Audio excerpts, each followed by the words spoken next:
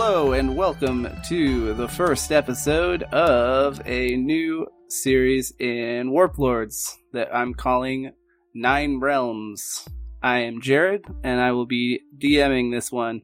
Today I'm joined by Danger and Graham. Say hi, guys. Hey, what's cracking, Hey. internet peeps? Hello. And yeah, we'll be doing some intros for their two characters.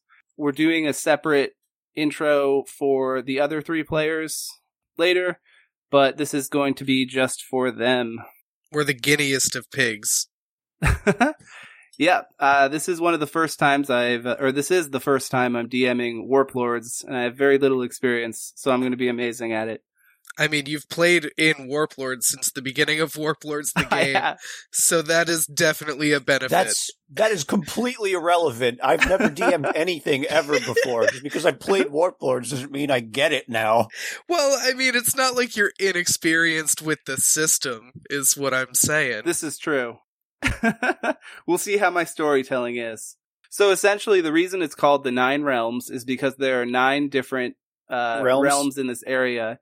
Each of them having a different, humanoid animal.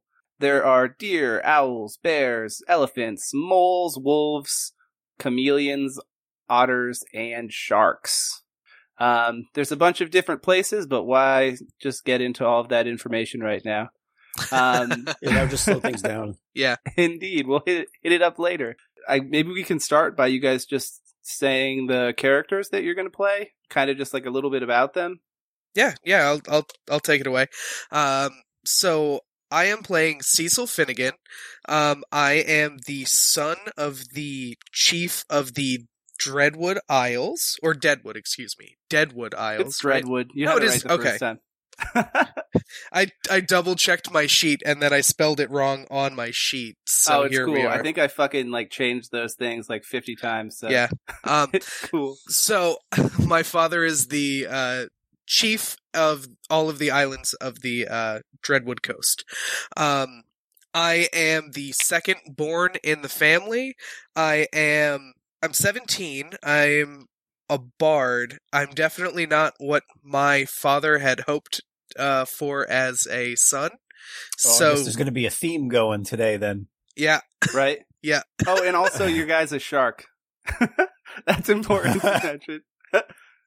So basically I'm half man, half shark. I got fins. My legs can merge together into a tail when I'm swimming. It's kind of based Just off like a of Beast the Wars figure. Yeah, I mean, yes, or the merfolk from the game that we're playing. But whatever. I'm going to stick with the Beast Wars one because I had a shark that I did just that. had to be different. I had to make it different. Basically, Cecil is a young, hyper energetic kid who just runs around and appreciates all of the beauty in the world. He's looking for his own way to kind of prove his dad wrong and find a way to eventually lead the Dreadwood Isles and make his father proud. Graham, would you like to introduce your character? I am playing Fenimore Galedeep, referred to as Finn by his friends. That might get confusing if I get close with a shark, but for now it's fine. So he's an otter. He was born in was it called Rivers Rest? Is that the city? Rivers Rest, the barge Okay, city. that was the right one. He's an only child, but he's kind of a restless, rambunctious, spunky jackass. And he enlisted in the Navy, had to get out there and see the ocean, the seas, the lakes, all that. Got into a bunch of adventures. Decided he wanted to keep doing that, so he ended up with a boat of his own, which is called the Otterwa. Nailed it. Which was the original name that I pitched for the city that the otters hail from. Which would have been better. It would have been so good. Yeah. I too late now. It's already been said. We're stuck with it. We could have made so many Ottawa Senators jokes, and it would have been so good, but here we are now. The boat is still called that. The name still exists. I mean, it's true. But yeah, he owns the ship, the Ottawa, with his lifetime friend, was it Ray? Right, Jared? Yeah, I think it was Ray. Yeah, it was Ray. Wait, I have the thing up. Where is it? It is Ray. There it is.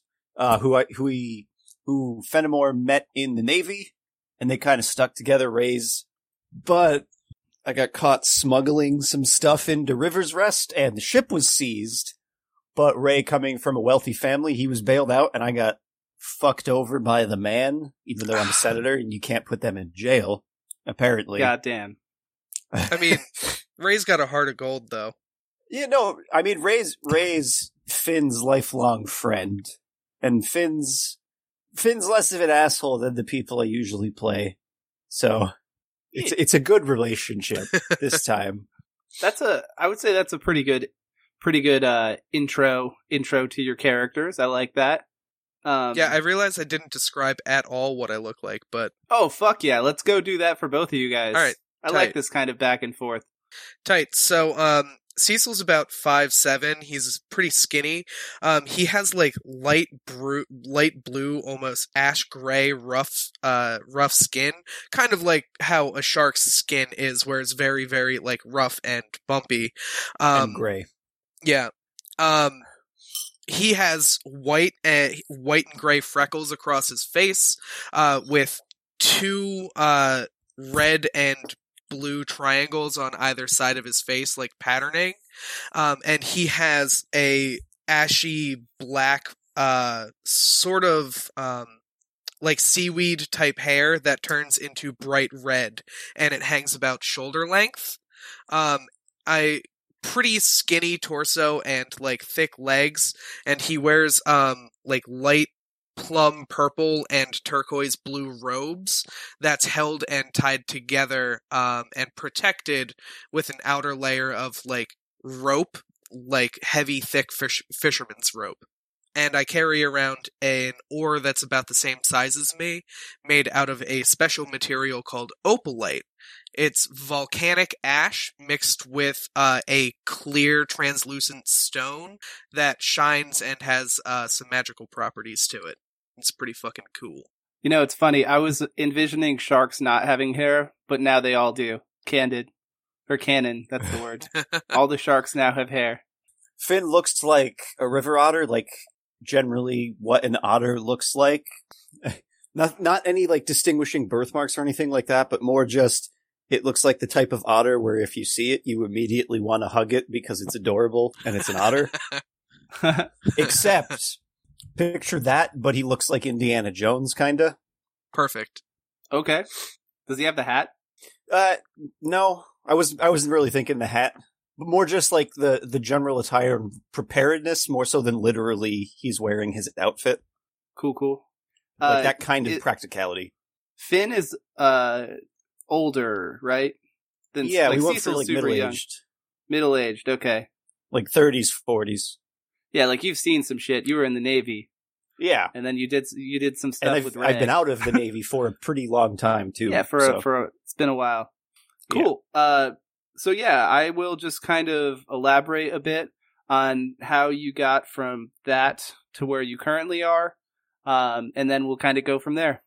So Finn had his boat, the Ottawa, seized after he was caught unintentionally smuggling stuff, and he was banished from River's Rest. Having a lot of experience, sailing and whatnot, it made sense that he would go to the Dreadwood Isles to try to get some work as a deckhand. He's been around a fair amount, so he could probably find some connections in wherever. I've been to ports all over the place. Exactly. So, there is a friend that you have there named Captain Gillian Thickfin, who hires you to help as a deckhand, essentially what you were looking for. And we'll kind of start you there. Back over to Cecil. You told your father, Arak, who is the great shark of the Dreadwood Isles, the lord over it. You told him that you wanted to adventure and see the world so that you could one day come back and become the great shark as well. He advised that you go to Bjornfjord. Bjornfjord, of course, is the bear kingdom. He told you to go there to meet with one of his friends at the Adventurers Guild. and he hired a boat for you. The captain of that, of course, is Captain Jillian Thickfin. And yeah, of course.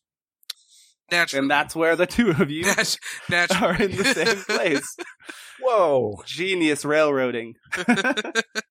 It's the first session. And it's the first session. We can't have too many boats. I mean, we probably could. That's true. That's true. Yeah, no, you get there and there's only one boat. So you're on the main island, which is cleverly named Dreadwood. It's the biggest island, and there is a volcano on it that is dormant. I would say that Finn is probably already on this ship as he was employed there. Yeah, I would think so. Cecil's making his way there. You've got some typical docks. The boats here are steam-powered. So basically, you've got more or less like a cargo ship that you're walking towards. On the back of it, the name of the ship, the Unsinkable 5. It is, you've got two masts with sails on them, but they're drawn, I think. They're not up. There's a raised, I don't know the right term. I'm not a sailor. I think raised is when they're out, so. Yes. The opposite of raised. They're lowered. Okay, you get it. So essentially the rear of the ship is slightly raised on a platform with an oversized steering wheel. And from what you can see, it's just a pretty typical ship. So perhaps I should let you guys say what it is that you would like to be doing as you approach this ship. So, I mean, I definitely... Well, I'm probably on the ship already. You are on the ship, yeah. I definitely would board the ship, for sure. If I'm heading straight there, did my dad come with me, or did he just kind of, like, see me off? He's like, fuck off, child. He gave you that, family, his father's drum, and he hired the ship, but beyond that, you're doing your own thing now. Yeah, I'm doing it live. I was going to say I eagerly and quickly board the ship as I see it. Oh, yeah, you're probably super hyped. Oh, dude, for sure. As you board the boat, the Unsinkable 5, you're greeted by Captain Jillian Thickfin. She also is a shark. She is brown. She kind of has more of like a hammerhead kind of thing going on. Nice. She's wearing like a white captain hat. Like the captain in How I Met Your Mother, one of those ones, and a blue jacket. Hey, that was the best cameo ever. The only other thing he's done besides Twin Peaks. Okay. Yeah, so the thing that I just realized is I am now going to have to voice female characters. How does is that awkward for you, Danger? No. Oh, okay. I just kind of roll with it, but the thing is my voices aren't good, and I've accepted that, and I try, so I just roll with it. Okay, so I'm just gonna roll with it, too, and see what we get. Okay. Fuck. This is what the beer is for. Oh, Hello shit. there, Cecil. Are you excited? Hello. Hello, I'm Captain Jillian Thickfin. Pleased to meet you. Oh, Jillian, great to meet you. Excellent. Yes, your father hired my crew to take you to Bjornfjord. Great. It's so great to meet you. When exactly are we leaving? Hopefully sometime soon. We'll see if my crew's, might have to crack the whip. And she kind of glances over to another person. This person is going to kind of look more like a killer whale, but I'm going to say that he's still a shark. Yo, I dig it. I'm into that. Jossum. Yeah. Jossum. Did I unintentionally just channel Street Sharks? I mean, like, this is what I've been thinking the entire time. So. Into it. Okay, so she is looking over to a black and white killer whale looking thing that's wearing a red bandana with a white shirt and red and white pinstripe pants. He approaches you, says, "Pleasure to meet ya. The name's Horace Dangleworth. I'm the first mate on this here boat." Well, it's great to meet you, sir. Dangleworth? Did I get that right? Horace Dangleworth, that's my name. What an astounding name, sir. Oh, well, it's a pleasure. Let me show you the ropes here. Let's get going. No time to waste. And yeah, he kind of takes you back as he shows you how to raise the sail, which I assume mostly involves pulling on some ropes and then tying them to something. I hope someone who sails works. Listens to this and they're like, this guy's a fucking idiot. Go on Wikipedia before you fucking narrate fucking driving a ship. I'm a nautical expert. I've never been on a boat, and that's correct. I have been sailing a couple of times. Yes, that I can confirm. You pull some ropes. You pull on a rope. And the sails will go up. You will tie them together, and you will make sure they're taut. So yeah, Horace kind of starts showing you the ropes. I did it. And while he's doing so, he begins pointing around to the various people who are currently working on the ship. One of them is a blue and white shark named Elmer Goodbeans. I'm sorry, did you say good beans? Yeah, Elmer Goodbeans. Okay. There's also an older looking shark with light brown skin named Georgina Sharptooth, as well as like a young looking dark gray one who kind of just looks like he doesn't really know what he's doing, but he's trying to look busy. And that over there is Frederick Lowtide. You know, I already forgot which voice I went with for Horace Dangleworth. There it is. Yeah, so let me show you. Once we get the old boat rolling, how about I show you the sleeping quarters here? Oh wait, by the way, I completely forgot. This guy right over here, the otter. This guy, I actually didn't catch your name. Hey, I do like an awkward kind of high five, like where it's like a hesitant hand raise and it comes back down. Hey, Fenimore, call me Finn. What? Wait, Fenimore. Deep Gale? Or Gale Deep. Gale Deep, not Deep Gale. I've heard of you. I did not confuse my name in game. That would not make sense. Yes, Finn, right? I've heard of you. Yep, that's me. Hopefully you've heard of me for good reasons. I've never done anything bad ever. You know, he's a well-known sailor adventurer. Yep, that's me. Yeah, that explains a lot. I feel like I've heard Captain Jillian talking about you before. I assume Finn is still working because he's on the job. Oh, by the way, I forgot to mention to you, you, in exchange for your deckhand help, Captain Jillian agreed to pay you 15 schmeckles for your work. Oh, good. Perfect. Is that good? That's a good question. Money has no meaning, so it's hard to define. You currently have 100 schmeckles, so I guess that could put it in a... No, 15, considering that you basically are trying to get from one place to another, she's kind of like doing you a favor anyway. She doesn't really need your help. Just to kind of give you a little bit of background information, I told you that you, Captain Jillian and you have a mutual friend. So you, Finn has been to many places before, one of which is, of course, the Dreadwood Isles, and Dreadwood specifically. There was a fine, lovely shark lady named Daisy that you were sweet on years ago, and that's your mutual friend.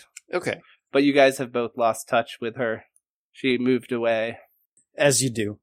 Yeah, you mentioned earlier that everyone just wants to hug cute otters. That seems to be the case. I mean, yeah, I certainly do. Horace takes you below decks. You just see a bunch of hammocks set up, some barrels. There's, a furnace-looking thing, and that you remember Elmer Goodbeans from earlier? I remember Elmer Goodbeans. Boy, do I. Kind of just like a bit of he's very tall for a shark. You could, with your knowledge of the Dreadwood Isles, as you're from there, you could probably assume that he's most likely from Romport Island. They're basically known for one thing, being tall. So that's all they got going for him. That's really all they got. That's the main thing. But yeah, they're really tall, so he's probably from there. Elmer Goodbeans. He's a good bean. I'll tell you for sure. That you and your sharks are good with the fires. So sharks are really good with beans. So he's shoveling in some coal and stuff, or however steam engines work. I assume that's the case. That's part of Titanic. it. Yeah, I saw Titanic. I get it.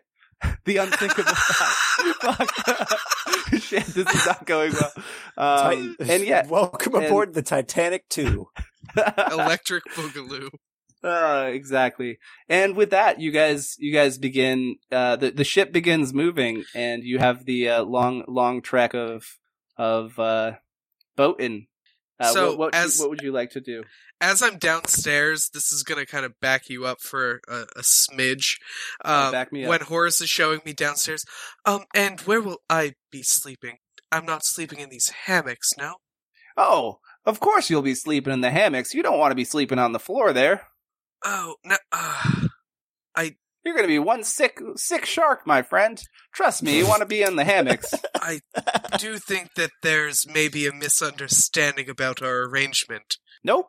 Pretty sure there's not. But hey, if you want to sleep on the ground, yeah, go for it. I'm just telling you, it's a bad idea. But there are no beds, there's just these hammocks. Yeah, it's pronounced hammocks, but yeah. Right. They're real comfortable once you get in it, trust me. I try out the hammock. How do I like the hammocks? That's a good question. Do you like it? Do you fall when you get into it? I'm gonna roll a luck check for it. Go for it. I've rolled a 10 out of 2. I do not like the hammocks. Yeah, it's not the most comfortable thing in the world, but once you get into it, you can kind of see like what he's getting at. Like the boat kind of rocks a bit. Yeah, it's nice with the rocking boat, and that's where that ends. Everything else I dislike. It's not going to be as comfortable as your lovely bed back in your home. But hey, you're going out on an adventure, so you gotta deal with some shit. Oh boy, it's adventure time. I start like quietly singing to myself in the hammock, just trying to like comfort myself. Then I get up and kind of go up on the top deck and kind of explore around. What do I kind of see around me as we start sailing? You see Dreadwood getting smaller and smaller in the distance. It's a very, very clear day. One cloud in the sky. One cloud. Lonely cloud drifting off. It's very bright. You see the crew, they're just doing their jobs, hoisting ropes and yelling things to one another. What's Finn doing? Whatever I was doing on the deck when we set it off, how high up the food chain am I on the boat? How long have I been on this specific boat? Okay. So this boat in specific has, from your, what you would say, this is a pretty small crew.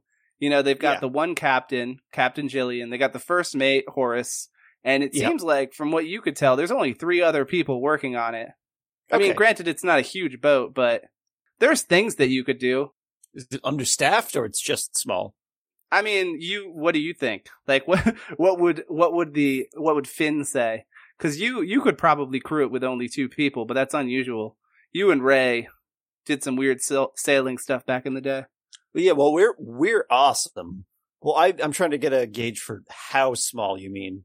Is it like teeny tiny, or like it's a traditional like? It's not a yacht, but it's like the size of a yacht.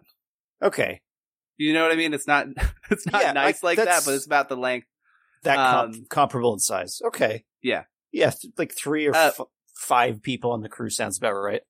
Yeah, you also have noticed that Frederick has been like pulling on a rope that's not actually connected to anything. So you might even argue that there's even less of a crew. Jillian is just at the wheel, kind of just the helm, I believe, steering the boat. And then Elmer, I of course, love me some sailing, so I'm gonna do a whole bunch of whatever it takes to do that kind of stuff. For sure. Even if the others aren't doing it, just to keep it going. Of course. Since it sounds like they're not doing it. Yeah, not doing that great of a job. It's basically just Georgina, the older light brown one, who's basically just doing everything and looks very annoyed by it. As our first group slowly drifts their way towards Bjornfjord on the Unsinkable 5, we're going to take a quick break from that and go to the second group, who are in a place called Brain Branch.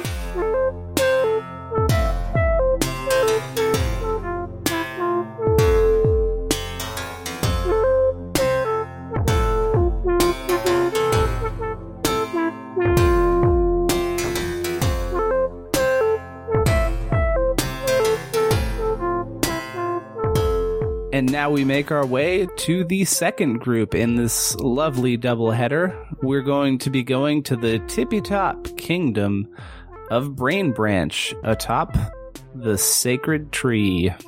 The three people are Mike, Devin, and Dylan. Devin will be joining us later because the first part is just for the other two. Well, my name's Mike. My character is Kiard Moonfang. Kiard Moonfang is half wolf and half owl, and he has some serious daddy issues. Kiard Moonfang is 4'8". He looks like a humanoid wolf, but instead of fur, he's covered in white feathers with brown and black tips. He's kind of he's small. He's probably about 78 pounds, like 80 pounds. He's smaller than a typical wolf. Size is relative. You're big for an owl. Small for a wolf. And that's Kiard. Yeah, he's yeah. I feel like I'm not doing the voice well. Am I doing the voice well? Hey man, it'll grow, but you're already committed to that voice, so if you were thinking of backing out, it's too late now. Wait. Seriously. Should I back out of the voice? That voice is great. I think that you sound awesome. That's not the voice at all. That's not the voice at all. That's not the voice at all. It talks like it sounds like this. Let's move on to Dylan here. Dylan, who are you playing? I am playing Professor Hootsworth, who is all owl. And he is even smaller than Kiard. He is 3 foot 11 inches tall. Beautiful owl. And he's got white feathers with black speckles and great big, thick, pointy, feathery eyebrows. How thick are they? And I haven't quite very thick. Thick with it's got to be in C's. every game. The thick bits. I don't think Shanghai got the thick treatment. Start it over. Just wait for it. Anyway, sorry. The thick eyebrows of Professor Hootsworth. And I haven't quite settled on a voice yet, but yeah, he thinks everybody that's not an owl is dumber than him. And he's right, because owls are the smartest thing ever. Facts. Yeah. That's an owl fact. You know owl of the facts. Owl of the facts. Yeah. So your two characters happen to be related. So Professor's father is the twin brother of Kiard's father. So then that's how they are related. It's pronounced Kiard. Kiard? Kiard. I say Kiard. Kiard. It's my accent. Yes. So essentially, you guys are going to start off in Brain Branch, where the two of you are graduating from the property for the readying and edification of the populace school, or prep school for short. You guys are going to be performing a yearly ritual of jumping from the sacred roost, which is known as a rite of passage within the owl populace. So basically, that's where you guys are starting. A little background, I guess, on Kiard. I feel like I'm going to keep saying Kiard, dude. So just get used to it. Kiard, can I tell Kiard's background? Yeah, go for it. How far are we going back here? Just explain why you're there. After being chased out of his homeland, the White Wind Peaks, by his sister. Because wolves are uncivilized. His sister resents him because when he returned to the White Wind Peaks, he found his mother had died. And his sister blames him for that. And she's much stronger and more badass than Kiard is. Well, I mean, stronger. Maybe not more badass, but stronger. So Kiard left, and he went to the only place where he had any ties at all, or possibly had any ties at all. He actually set out to Brain Branch, where he knows that he's part owl. I mean, it's pretty obvious. So he went out to Brain Branch, and then he met, and that's where he tracked down his family ties, the Hootsworth family. And that's where he met Professor Hootsworth. Are you calling yourself Professor now, or are you calling yourself Professor later? Professor is my name. So that's where he met Professor Hootsworth, and they get along. You know, there's been times where, they're both kind of, judgmental and cold individuals, both Kiard and Professor. So they get along well, and they went to magic school together, to prep school together. Prep school, yeah. We get along about as well as two brothers in a Wes Anderson movie.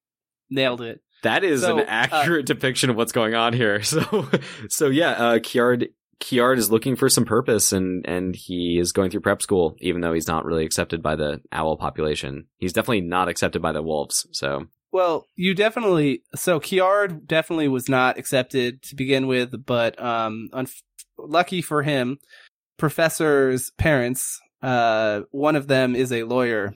It's bird law, really good at bird law, and that's why you were allowed to stay there. Anyway, something really it's probably worth explaining this to you now, because I don't know why I didn't tell you before. Please don't explain to me bird law. No, it's something else. So when I was making this world and Dylan wanted to name his character Professor Hootsworth, the thought occurred to me that it would be funny if all of the owls had title names. So his two parents are named Senator and Doctor.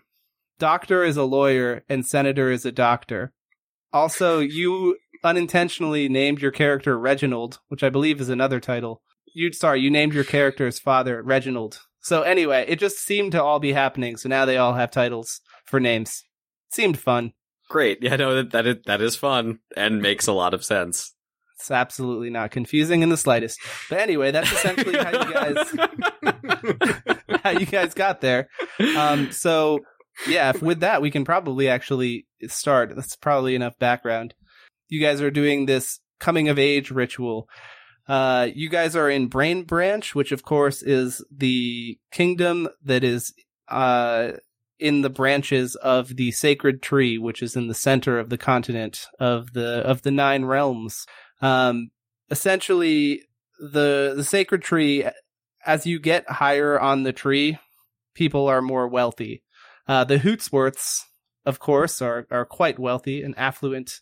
You guys are moving towards the top of the tree, which is where the sacred roost is that people jump off. Essentially, inside of the tree, it's daytime.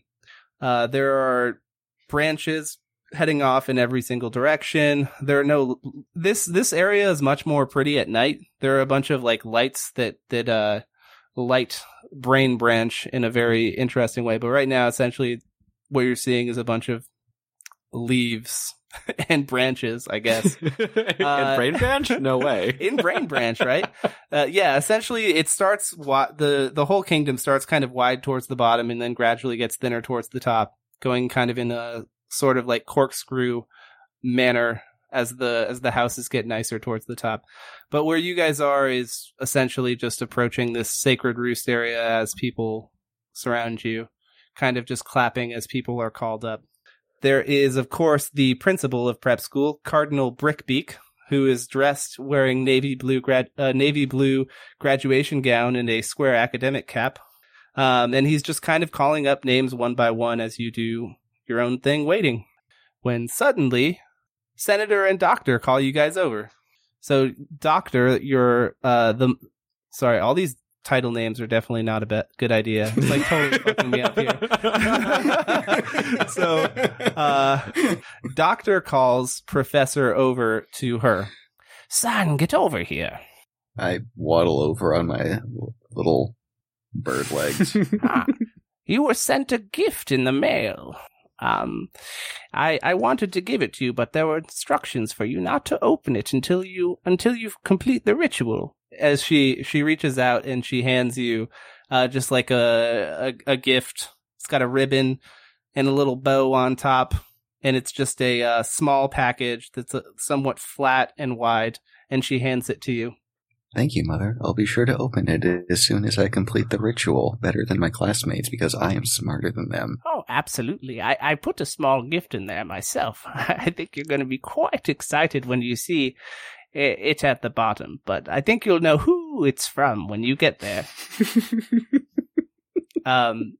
And Senator calls Kiard over. Senator is a doctor wearing a white coat with a stethoscope, and he has glasses. I didn't describe Dr. Willow, the lawyer, but she's wearing a gray pantsuit. She's a very powerful lady. But Senator calls you over. Kiard, come over here. I have a bit of a gift for you. Oh, you have a gift for me? Yes. Yes. When you arrived, there was an interesting thing that you wore around your neck. It was you still are wearing it, by the way. This purple feather that you wear around your neck. Do you know what that is? I mean, it was given to me by my mother. I know it was from my father. Yes.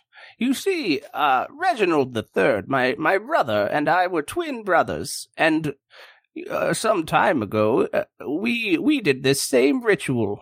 But before we did, we decided to wear these matching earrings, and he pulls one that looks identical to the one that you're wearing. My brother and I grew up very close, and when we went to do this, we knew the world would be bringing us in different directions, so we thought it would be nice to always keep this to remind us that we were with each other, in spirit, and I want you to have this. So he hands it to you. I mean, I appreciate this gift, but I just want to make it clear that I really don't... I know it was your brother, but I really don't want to hear about my father. He was absent for the entirety of my life. I do not care about him. Well, that's fine. I still want you to have it. You wear that one, so I would imagine you might as well have the pair. Besides, I think you'd be a strapping young man if you were to decide to wear them. But anyway, you probably have noticed that many people are looking at you, and people seem to be saying, oh, he's not going to make it. He's going to fall and plummet to his death. But don't believe those. You will be fine, and you'll find exactly what you need to, young man. And he pats you on the back. But if the great wind is not kind to you, please just stick close to my son, Professor, because I want you to be fine, son. I mean, I'll take your gift, but I want you to know that I am going to make it. I've been through worse before. With that, the Cardinal Brickbeak. Yes, Professor Hoochworth, please step forward. I swagger forward as much as I can swagger on my stumpy little owl legs. So as you walk towards this, empty area where they are, there is kind of a staircase built of a bunch of like small twisting branches that lead to this top part. And you're kind of beckoned to move forward and climb the staircase. I do so. When you get to the top, you basically, what you can see is it's very cloudy out. It's very windy. Essentially below you can't really see much of the kingdom. There's just kind of like a blanket of clouds. And the wind just kind of starts to push you every which way. And you hear, for you, a familiar voice saying, "What knowledge is it that you seek?" You, of course, know this to be the voice of the sacred tree. I seek knowledge on how to cook the best food. Food, you say? Well, jump and you shall find it. Okay. And then I jump. Perfect. Following, Kiard Moonfang. You are called up next. He kind of just gives you a wide berth so that you may do the same. Yeah, I don't say anything. I just walk up and then look down. What do I see? I didn't ask you. What did you do with the earring thing he handed you? Does it have a little clasp on it? Yeah, just kind of to describe what it looks like. Basically, you've got like a lavender feather, and the stem of it is kind of just like affixed inside of this clear gem, and then the earring part is like a hook that you would put through an ear. Oh, yeah. Well, I would have taken it and just attached it to the necklace that the other earring was on. Okay. So you do put it on the other one. Okay, cool. You go up the stairs made of like those winding branches. And as you get to the top, you are immediately met with a lot of wind in every which way. And as you look down, you see a blanket of clouds It's hard to see like the actual continent. And you hear a voice in your head, which you could presume to be the sacred tree. And that says, this is a bit different. Never had a wolf do this before. Half wolf? If you're sure this is what you want, tell me, what knowledge is it that you seek?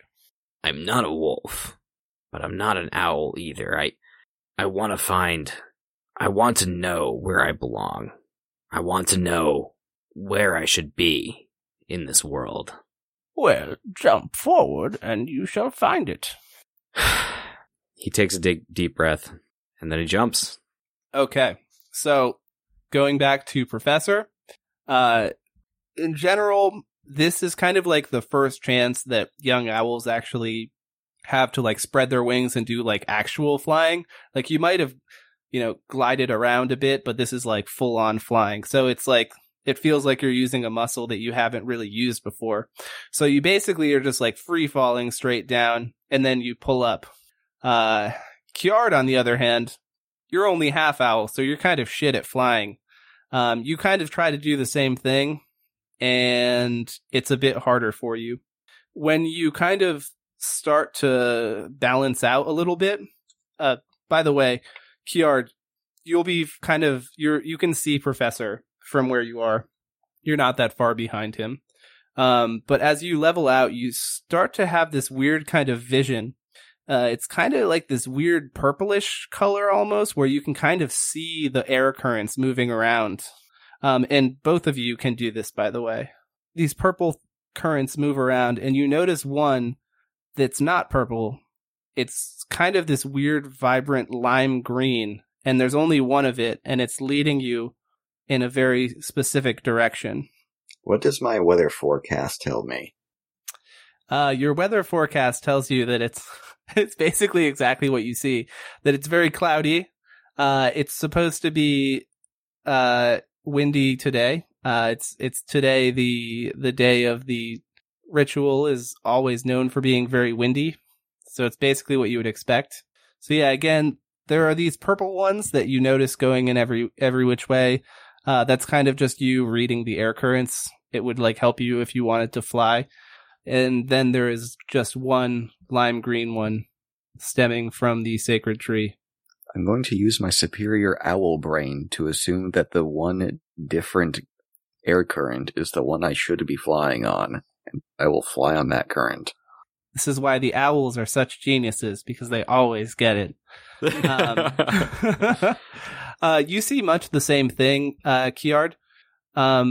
Your gliding abilities are not super duper great. You're very clumsy when it comes to like pulling up from the free fall. But you essentially see a lot of the same. Oddly enough, the green current seems to be following in the direction that Professor Hootsworth is also traveling. I would follow Professor Hootsworth, so I'm going to do my damn best to follow him. The advice that you were given was good advice, seemingly. Do I have any trouble gliding?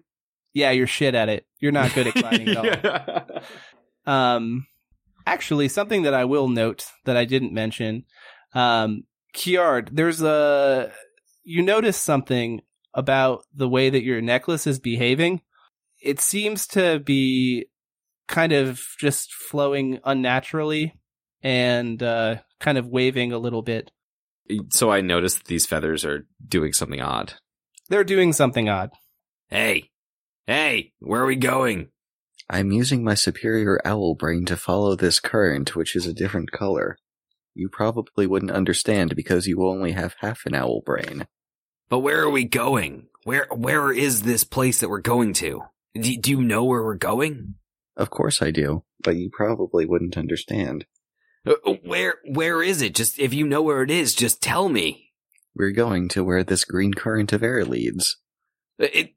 Where is that?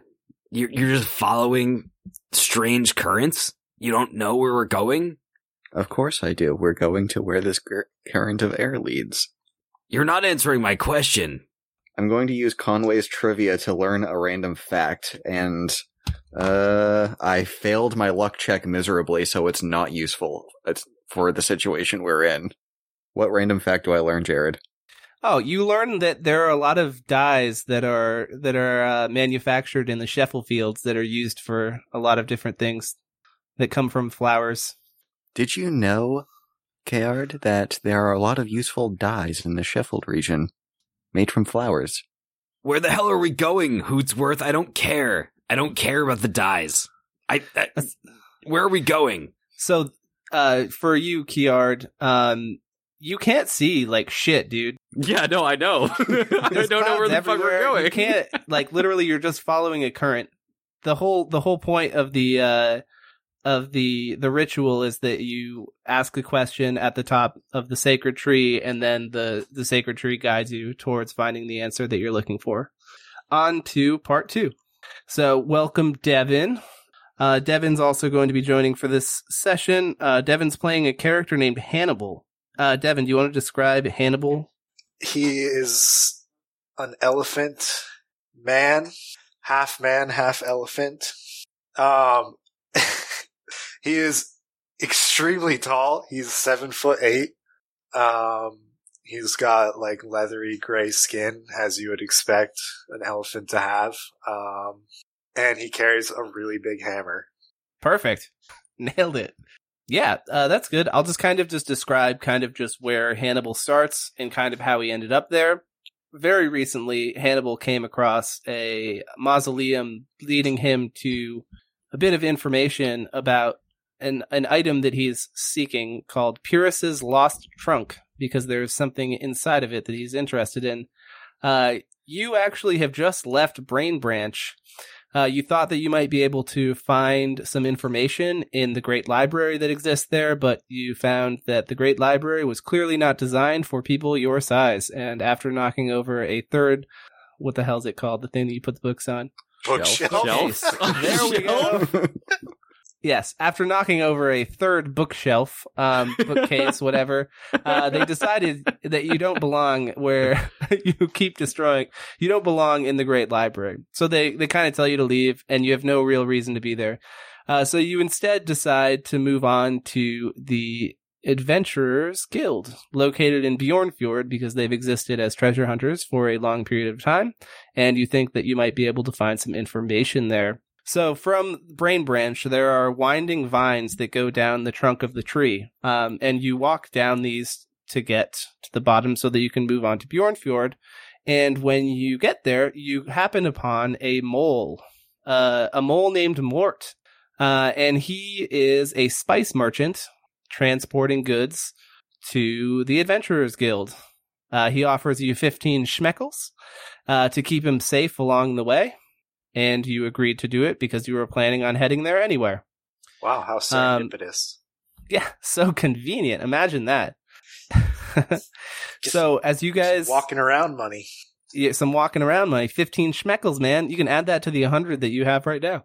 So essentially what you're doing, Devin, Hannibal is traveling with Mort the Mole, and he is in a cart that is being pulled by a wingless dragon. You're accompanied by 2 other... So a lizard. No, it's like a dragon that doesn't have wings. So Chameleons a lizard. in this game are a race, so it's different. My thought was that it would be fucked to have horses when you have deer and other shit, and my other idea was to have it be a human face on a horse, but that was scary. So I decided that dragons would be beasts of burden in this world. So yeah, so it's a wingless dragon. And you're accompanied by 2 other mercenaries, to be Schneebly and Tiberius. Schneebly is I hate Schneebly. Well, his last name's Brittlebones, so you might get to do some stuff. He has a stupid hat on, and it irritates me. Yes, he does have an oversized hat. Okay, so Schneebly Brittlebones is a lanky deer with an oversized hat. You know him to be Tiberius's orphan brother. He's wearing snazzy yellow robes. Yellow is a coward's colors. Tiberius Strongpaw, on the other hand, is a large bear. He's a rugged bear wearing chain, armor, and he's wielding a 2-handed axe. The 2 of these... I like this guy. Yeah, you guys both have 2-handed weapons. The 2 of them keep bickering, however, and it's somewhat annoying. You guys travel along a trail for a bit. Yes. Do you say anything to them? No, they're deep in bickering conversation. They are. I don't want to interrupt. They are arguing. Schneebly, you idiot! Walk faster! You're holding us up. We'll never get paid at this rate. And then, they basically just are bickering with one another in such a manner. Suddenly, out of the corner of your eye, you see two figures falling from the sky. And let's do the first roll of the session. Kiard and Professor. Let's get some rolls here. Agility rolls. Oh, blackjack. 6 out of 6. Nice, because that could have been really bad. It's really bad. That is a massive fail on my part. 11 out of 3. So your aptitude for this is very different, so the threshold is a bit different. Professor, you are going to fly down and land and twist your ankle because you failed. On the other hand, Kiard, you are basically like plummeting downward because you're flying as shit and your wings are very tired. Well, I don't have wings. I have hollow bones. Like, I'm very light. Like, okay. Kiard you're just plummeting downward. And it's not great, but you're... Wait. Can I go back to the whole glide situation though? He is light for his size. So he does have feathers on his arms that kind of web out a little bit. Yeah, a little bit of, yeah. So gliding is difficult and requires a lot of flapping. Yeah. So something that I glossed over deliberately earlier happens. So the two wings that you wear around your necklace just kind of thrust and you are immediately slowed down a lot. You land on your feet about 5 feet from the, it's not a caravan. The fuck is the word? Cart. 5 feet from the cart, knocking over a bag. Sorry, hold on. You knock over one bag and its contents spill on the ground. Knock over a bag that's on the cart? Yeah, so the cart is hauling bags of spices. You don't know what's in it, but you knocked one of them over. So I kind of clipped it on my way behind the cart. Like, the thrust that came off of the feathers around your neck was so strong that it knocked over a bag. And clearly it wasn't tied very... Good thing I blackjacked that agility roll because that would have been so much worse. Yeah, I actually had like 5 things written for things that could happen here. And that was one. Thieves, what are you doing? Those are my spices. Schneebly, Tiberius, Hannibal, get them. Wait, I'm no thief. I didn't steal your spices. My cousin is not a thief. He is too stupid to steal. Wait, I'm not stupid. You're not a full owl. That means you are not smart. You're a half owl. That means you're only half stupid. We've been over this before. I am... God damn it. We're not thieves. Tiberius, make yourself useful and apprehend them, you fucking idiot. Schneebly says from the sidelines. You don't need to steal because I have more money than all of you. Little do they know you all have exactly the same money. I have 115 schmeckles. You only have 100 right now. He pays you after arrival. Well, I'm counting my chickens before they hatch. I'm going to use Conway's trivia, and I failed my luck check, so I don't learn anything useful. But you do still learn something, right? Yes, I do. You learn that the higher up the White Wind Peaks that you go, the colder it gets. Gentlemen, did you know that the higher you go up a mountain, the colder it gets? While he says that, Kiard is swinging this crescent-shaped blade that's attached to a chain, and it lights on fire. It doesn't seem to affect him at all. See, they're wielding their weapons. They must be thieves. Why else would they be? Look, they spilled my spices. Do you know how much money that's worth? I'm going to lose so much money because of these foolish thieves. Apprehend them. I've told you before we're not thieves. But if you attack me, I will not hesitate to strike you down. You attacked the cart first. You have destroyed my merchandise. Are you going to pay for that? I hired people to protect me so that I would not have my products ruined. What do you plan on doing about this? That's 100 schmeckles right there. That's a special spice. I'm sending it to the kitchens of the Adventurers Guild. They matter. Those people will not think kindly to lost spices. I'm going to puff up my feathers. Puff up my feathers so that I look more intimidating.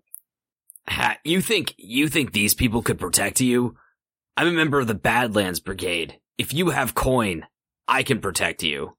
So, Mort the Mole looks at his party of people, 2 of which are about 8 feet tall, wearing, like, one has a massive 2-handed hammer and the other one has a massive 2-handed sword. And then there's a very, like, elegantly dressed deer with, like, antlers and a large oversized hat. And then he looks at the 2 of you guys and he's like, well, yes, I do think that they could protect my spices.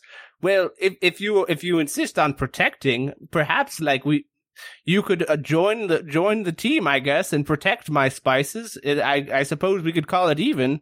That is about 100 schmeckles worth of product that's been destroyed, and it is kind of your fault. Don't you agree? No, you're gonna have to pay me. I agree. It is 100% my cousin's fault. Hey, Hootsworth, you're not helping here. I'm not trying to help. Hootsworth? So we all agree that you are at fault. What's your name, Elephant Man? Fuck you. Oh, fuck me. Let's go. And he starts swinging the blade again.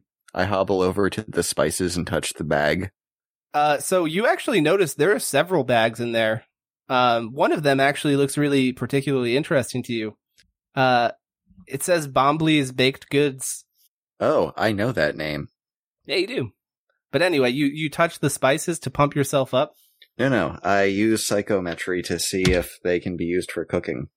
Oh, that's what they're for. Do you need to make a roll for that? Specifically, I want to know what these get a vision of something that's happened to this bag of spices in the past. 5 out of 6 sense check. Bruh, how it's made just plays in your mind right here. You know, a funny thing about DMing is that you have to explain stuff that you don't understand. In the last group, I had to explain sailing, having never sailed before. And I was like, you pull on a rope. And they were like, well, that is true. So essentially, you see a bunch of seeds being ground, and I don't understand how things work. But essentially, you find saffron and salts and other spices that are useful in many a recipe. And then you also see Bombley's Baked Goods, which of course you know who Bombley is. Bombley is the greatest chef in the world. Obnoxious spice merchant. I will join you on your quest. Is Mort getting upset that he's reaching for the spices?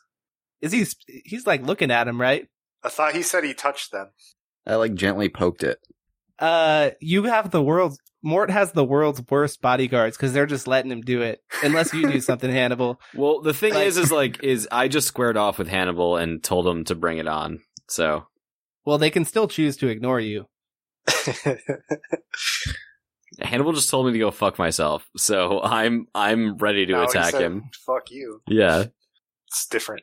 I'm making eye contact with Hannibal, and I'm still swinging this fiery blade at the end of a chain. I'm looking at what's happening with the spice, if he's trying to take it or what's going on. I just poke the spice and then stand up and turn to the mole person, obnoxious spice merchant, I will join you on your quest. Oh, you're a fan of spice there, young man. Indeed. Yeah.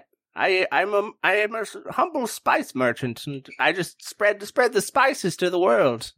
I used to be part of a crew. We were called the Spice Boys, but I don't care. All I care about is cooking Bombley. Oh, you know Bombley. Oh, yeah, it's great young mole.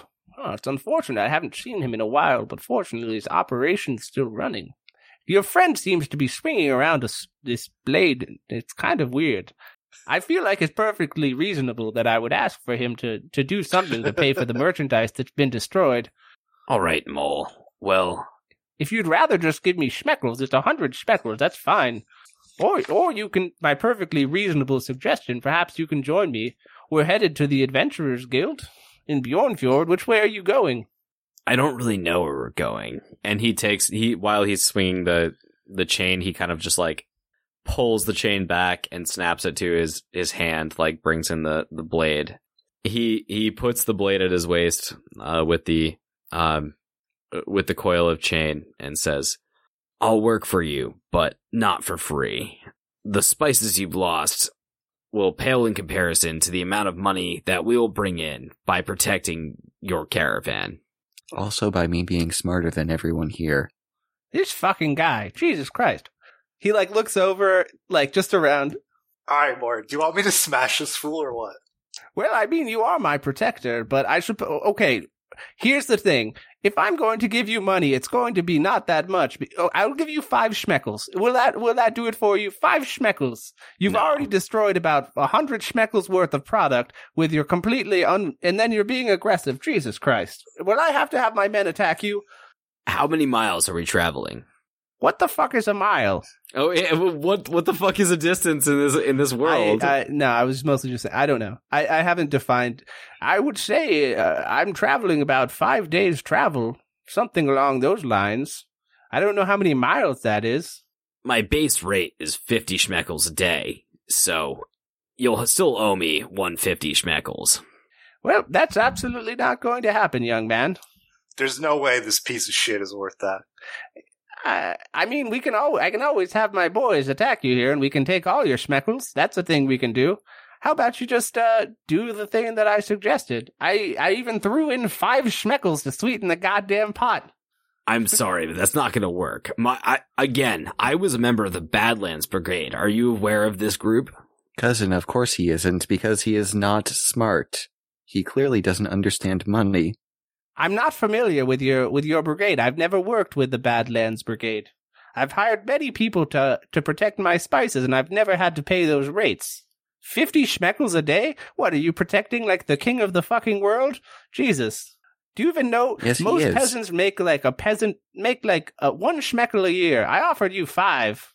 Wait, is that really the fucking rate here? Like, what the fuck is a schmeckel? Can you explain to me what a schmeckel is? 5 schmeckles is a good amount of money. 15 schmeckles would probably be like a reasonable amount of money to offer to someone as a bodyguard. Well, I didn't know this going in. Kjord would totally know. You have 100 schmeckles on you, which are the result of all of the labor that you've done. Minus what you've had to put into it. Asking for 50 schmeckles would be like me saying, you know what, I'm going to do some art for you. I want you to pay me $10,000. I didn't know that. It's okay, right. though. Well, all right. 5 schmeckles for you and your friend. Also, just realize I am taking a hit from this. There is destroyed merchandise, but we'll call it even. All right. You're very aggressive, young lad, but I feel like that's fair. All right. As long as you keep your elephant man off me, I'll take 10 schmeckles, 5 for each of us. We'll be a huge help. If anyone attacks, we'll be able to keep you intact. Also, if you need to do any thinking, I can think enough for everybody, because I am an owl, therefore I am smarter than you. Oh my god. Tell you what, son, not helping. I will give you 10 schmeckles. I will give you 10 schmeckles, but if we come across any items along the way, they are not for you. That sounds reasonable. Do you agree to this? Young owl? I didn't catch your name, by the way. You seem much more reasonable than this guy. My name is Professor Hootsworth. What are they feeding him? Pleasure to meet you, I guess. It is a pleasure to meet you, Spice Mole. I don't know what they are feeding my cousin to make him so aggressive. I just assume that wolves are all violent barbarians. I'm changing Mort's name to Mort Spice. I'm a mercenary by trade. All of these are mercenaries by trade. You're a fucking weird one, but it's all right. We have made an agreement, and so it goes. And I will get this job done for you. You have nothing to worry about. You've already failed the job, because you spilled the spice, you dumb fuck. I didn't know there was spice to spill. Get in front of the car. I'm keeping an eye on you. So you're not even aware of your surroundings. Great. You're in front of the cart. So you're on point. So Schneebly is kind of just shying away. He's like in the background, clearly trying to avoid the conflict. Whereas Tiberius is basically just standing next to you. and just kind of letting you talk because he's a man of few words. Sorry, he's a bear of few words. How do you respond to that slight, by the way, Kiard? Which slight? Which slight? That's a valid question. Him instructing you to go to the front of the cart. I'll take point gladly. That's where I'd normally be anyway. Scouting, okay. Perfect.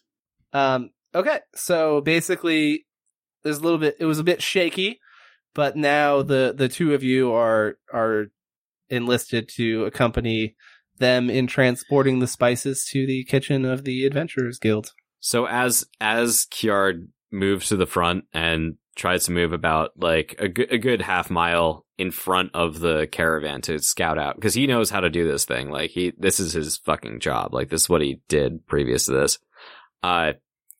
As he walks past Hootsworth.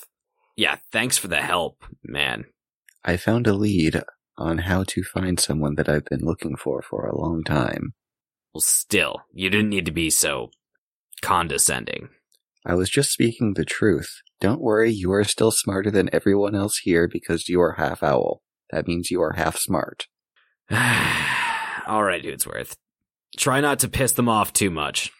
You hear in the background, Schneebly, you idiot! Tie your shoes, you'll trip and fall! See, you're smarter than that. Not yeah. by much. Well, try not to get attacked by the rear. And then Kiard moves forward very quickly and is out of sight soon. So I just want to point out the kind of the humor in this a bit. Devin, what does your character do for work? He's a treasure hunter / mercenary. How long have you been a mercenary for? 20 years-ish.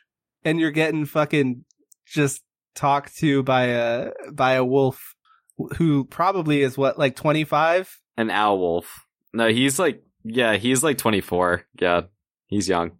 You're basically like getting, your character reminds me of like Mel Gibson and like Lethal Weapon. So he's just a wild card. He's just saying a bunch of shit. Anyway, okay, so that essentially is that part. So you guys have agreed essentially to travel along. So you guys continue along the path that you're going for a while. About a day passes or so. While you guys are walking, Schneebly notices that Professor is kind of limping. And Schneebly approaches. Professor, it seems that you have a bit of a limp there. Yes. Perhaps I could help you. You seem to be in pain. Would you mind? He kind of like reaches to touch your ankle. What are you doing? I would like to help your ankle. You seem to be in pain.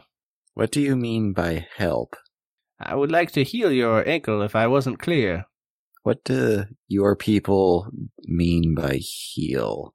I do not trust non-bird doctors. Fair. I mean, your mother? Nope, your father is a doctor. My mother is named Senator. Doctor. My father is a doctor. Yes. This is so dumb. Well, I have a lot of experience in healing Tiberius. He's a bit of a ragamuffin. If you wouldn't mind, I could fix that really quickly. It would probably only take about 5 seconds. You're not going to amputate it, are you? Because I know that non-owl doctors tend to be savage and ill-informed when it comes to medicine. Well, do I look strong enough to amputate your leg, son? Does he? No, he's like fucking, he's the lankiest deer that you've ever seen. He's like, okay, so let me describe him again. So he's wearing yellow robes. You can tell how frail he is just by looking at him. He's got a large hat, very large hat. Sorry, I forgot that was defined earlier. Very gaudy, large hat. It's very gaudy. He reaches out and his hand just kind of glows like the sun. Oh. I used Conway's trivia and I actually passed my luck check, so I learned a fact that's useful for this situation. Perfect. So you know that different races have different elemental affinities, and you know that the sun affinity is known for its healing properties, and you know that deer are known for having sun elemental affinities. So he touches your ankle, and with a bright light, it heals one wound, which would be enough to heal your ankle. And then with his other hand, he produces some plants. It extends out from his hand, and kind of leaves just wrap around your ankle in the form of a brace. Well, there you go. I hope you feel better now. Thank you, gangly deer person. I appreciate it. You're welcome. I guess I can tolerate all the racism. No big deal or anything. As our caravan slowly moves onward, we're going to make our way back to the other group as they drift away blissfully along the sea. Our wayward companions, the Sea Boys.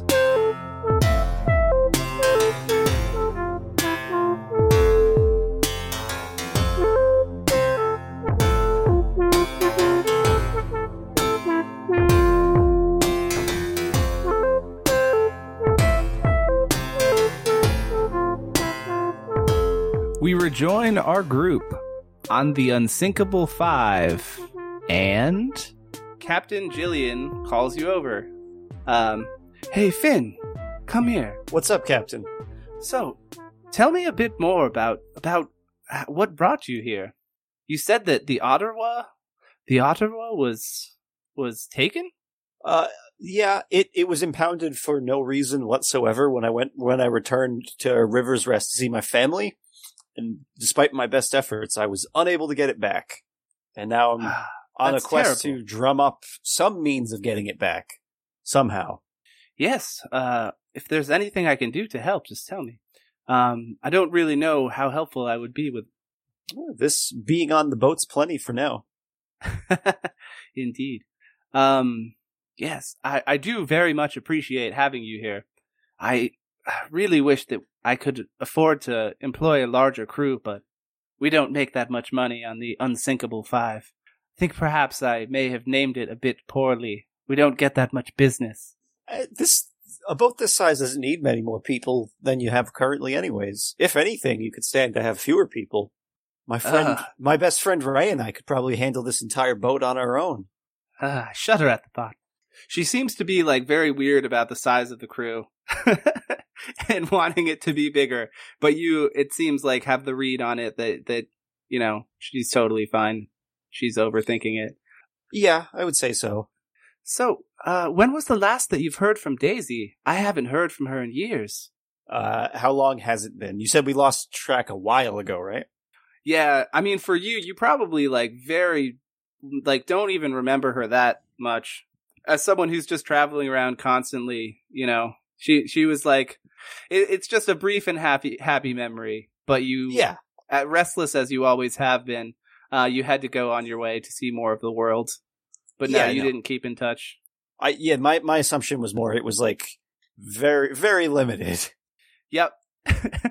I don't know if I would say that it was a one night type thing or one weekend, but it was not a long-term thing. That's why you don't really even remember it that well. I was saying that you left somewhat of a strong impression because Captain Jillian does remember you. Well, I mean, who doesn't want to hug an otter? So, indeed, yeah. I'm just gonna respond with something along the lines oh yeah, it's been a while.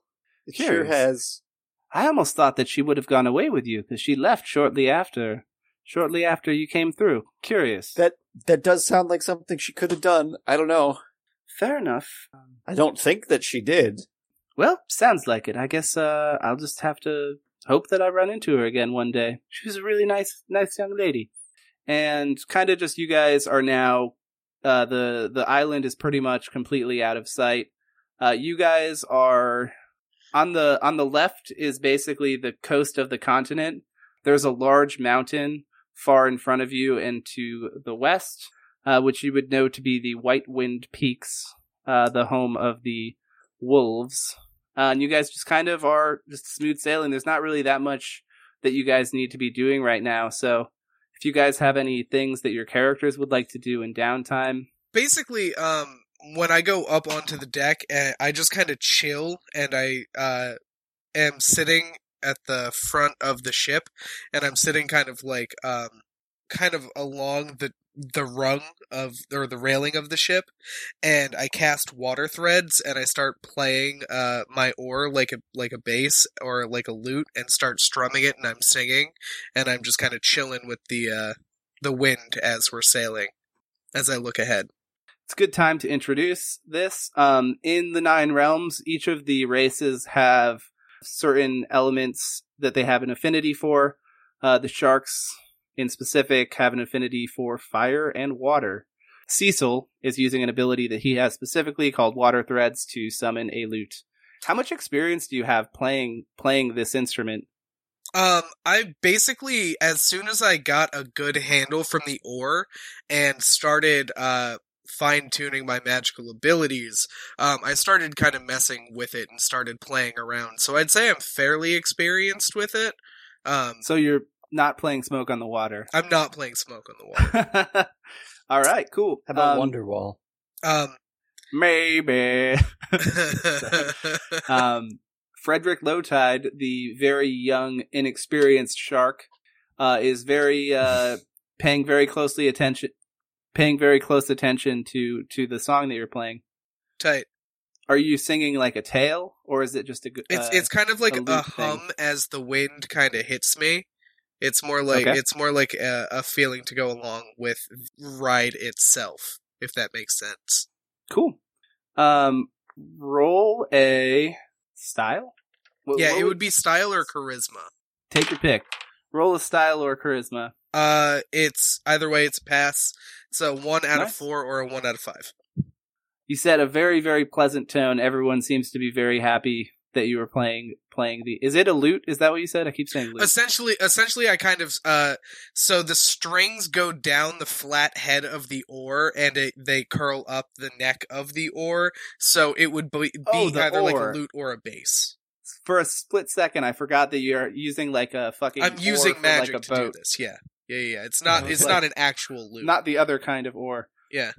Okay, so you're basically playing like a canoe-tar. Yeah. Or an oar-tar. A guitar. Guitar? Guitar. You're circling the drain. You almost got something there. We'll keep circling it and come back around to it later.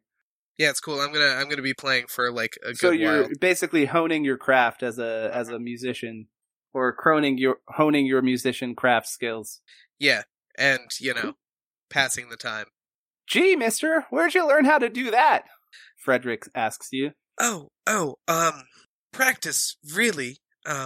Just kind of messing about and letting the music hit you at the right moment. Wow, that's incredible. I wish I knew how to do that. I'm just gonna watch you. Don't think it's weird. Well, when you put it that way, it does sound a bit weird. Oh man, this is why no one ever wants to teach me anything. No, it's quite all right. Like, yeah, that is kind of weird. See, this guy gets it. That's funny. How far away are you when you say that? Are you on like I'm the gonna other guess side? like the other end of the deck, but up top still. Oh, nice. So you're like actually up on the mast, or are you on like the raised deck near the captain? Probably a little bit of all of that at various points through the whole time. Just kind of like scooting about. Well, I mean, there's one idiot just tugging on a rope that's doing nothing. Who's going to sail it if I'm not? The one idiot that's doing nothing is now talking to... Yeah, he's talking to me, right? The guitar guy. Guitar guy. I just mean generally, if that's what he was doing before, someone's got to make it so the boat's going to sail. For the record, Georgina does seem very competent. She's very old, but she's like very begrudgingly doing it. Like she seems like she's done this job for like a really long time and she hates doing it, but she doesn't know anything else. She's so close to retirement. But yeah. Well, she's gonna die then. All right. I hope not. She's so close to retirement. Well, you jinxed her now. If Jared doesn't kill her, we now have to. So thanks for that. If Georgina follows us anywhere, it's fucking over for her. I'm just telling you now. Sure. As you made your kind of like heckle there about him being weird, Georgina did not find your joke funny and just kind of scoffed, and then like returns to scrubbing the deck. That's what she's doing now. She's got a bucket, water, and she's scrubbing the deck. Here, watch me. I'll show you a bit. basically on the string, wherever you put your fins, it'll make a different type of sound. So after playing around for a while, you can start to get a feel from it. And I started. So you don't have showing hands? him. What? I have like shark hands, but I assume they're like fin hands. You know what I mean? Not quite human hands, but like mostly human hands. Are they short? Webbed. Or are they like webbed. long? They're webbed. There's 3 fingers and a thumb. Okay, cool. I was gonna say a fin is basically just a floppy pick, so that's cool. Well, yeah, like obviously I'm finger picking the water, you know? Oh, of course. Water threads. Yeah, Elmer Goodbeans, the furnace clearly is going quite well. So he returns to the top deck. He's kind of done his part for now. Stretching out the old legs. Cool song. Thank you. I appreciate it. Sounds good. Play more. Well, I was actually gonna go, speak with the captain. Oh, okay. I'll be Thanks. back in a bit. I might play more then. If that's alright. Cool. That'd be cool. Great. Thanks, man. Yes, of course, Elma, of course. He kind of just nods at you. Elmer Goodbeans gives you the nod of approval. He kind of has a bit of a dopey look to his face. It's got a dopey sound to his voice, too. Yeah.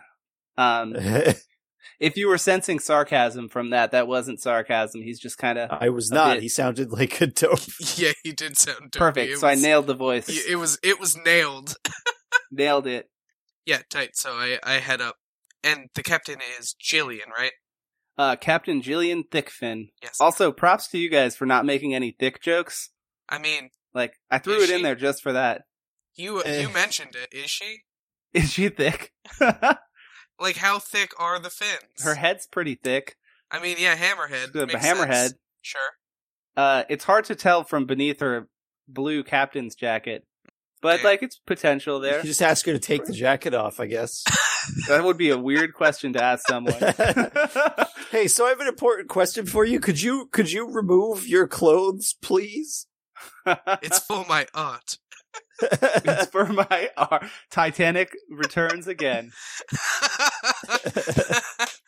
You're flying, Jillian. You're flying. Captain. Yeah, so she's just at the helm.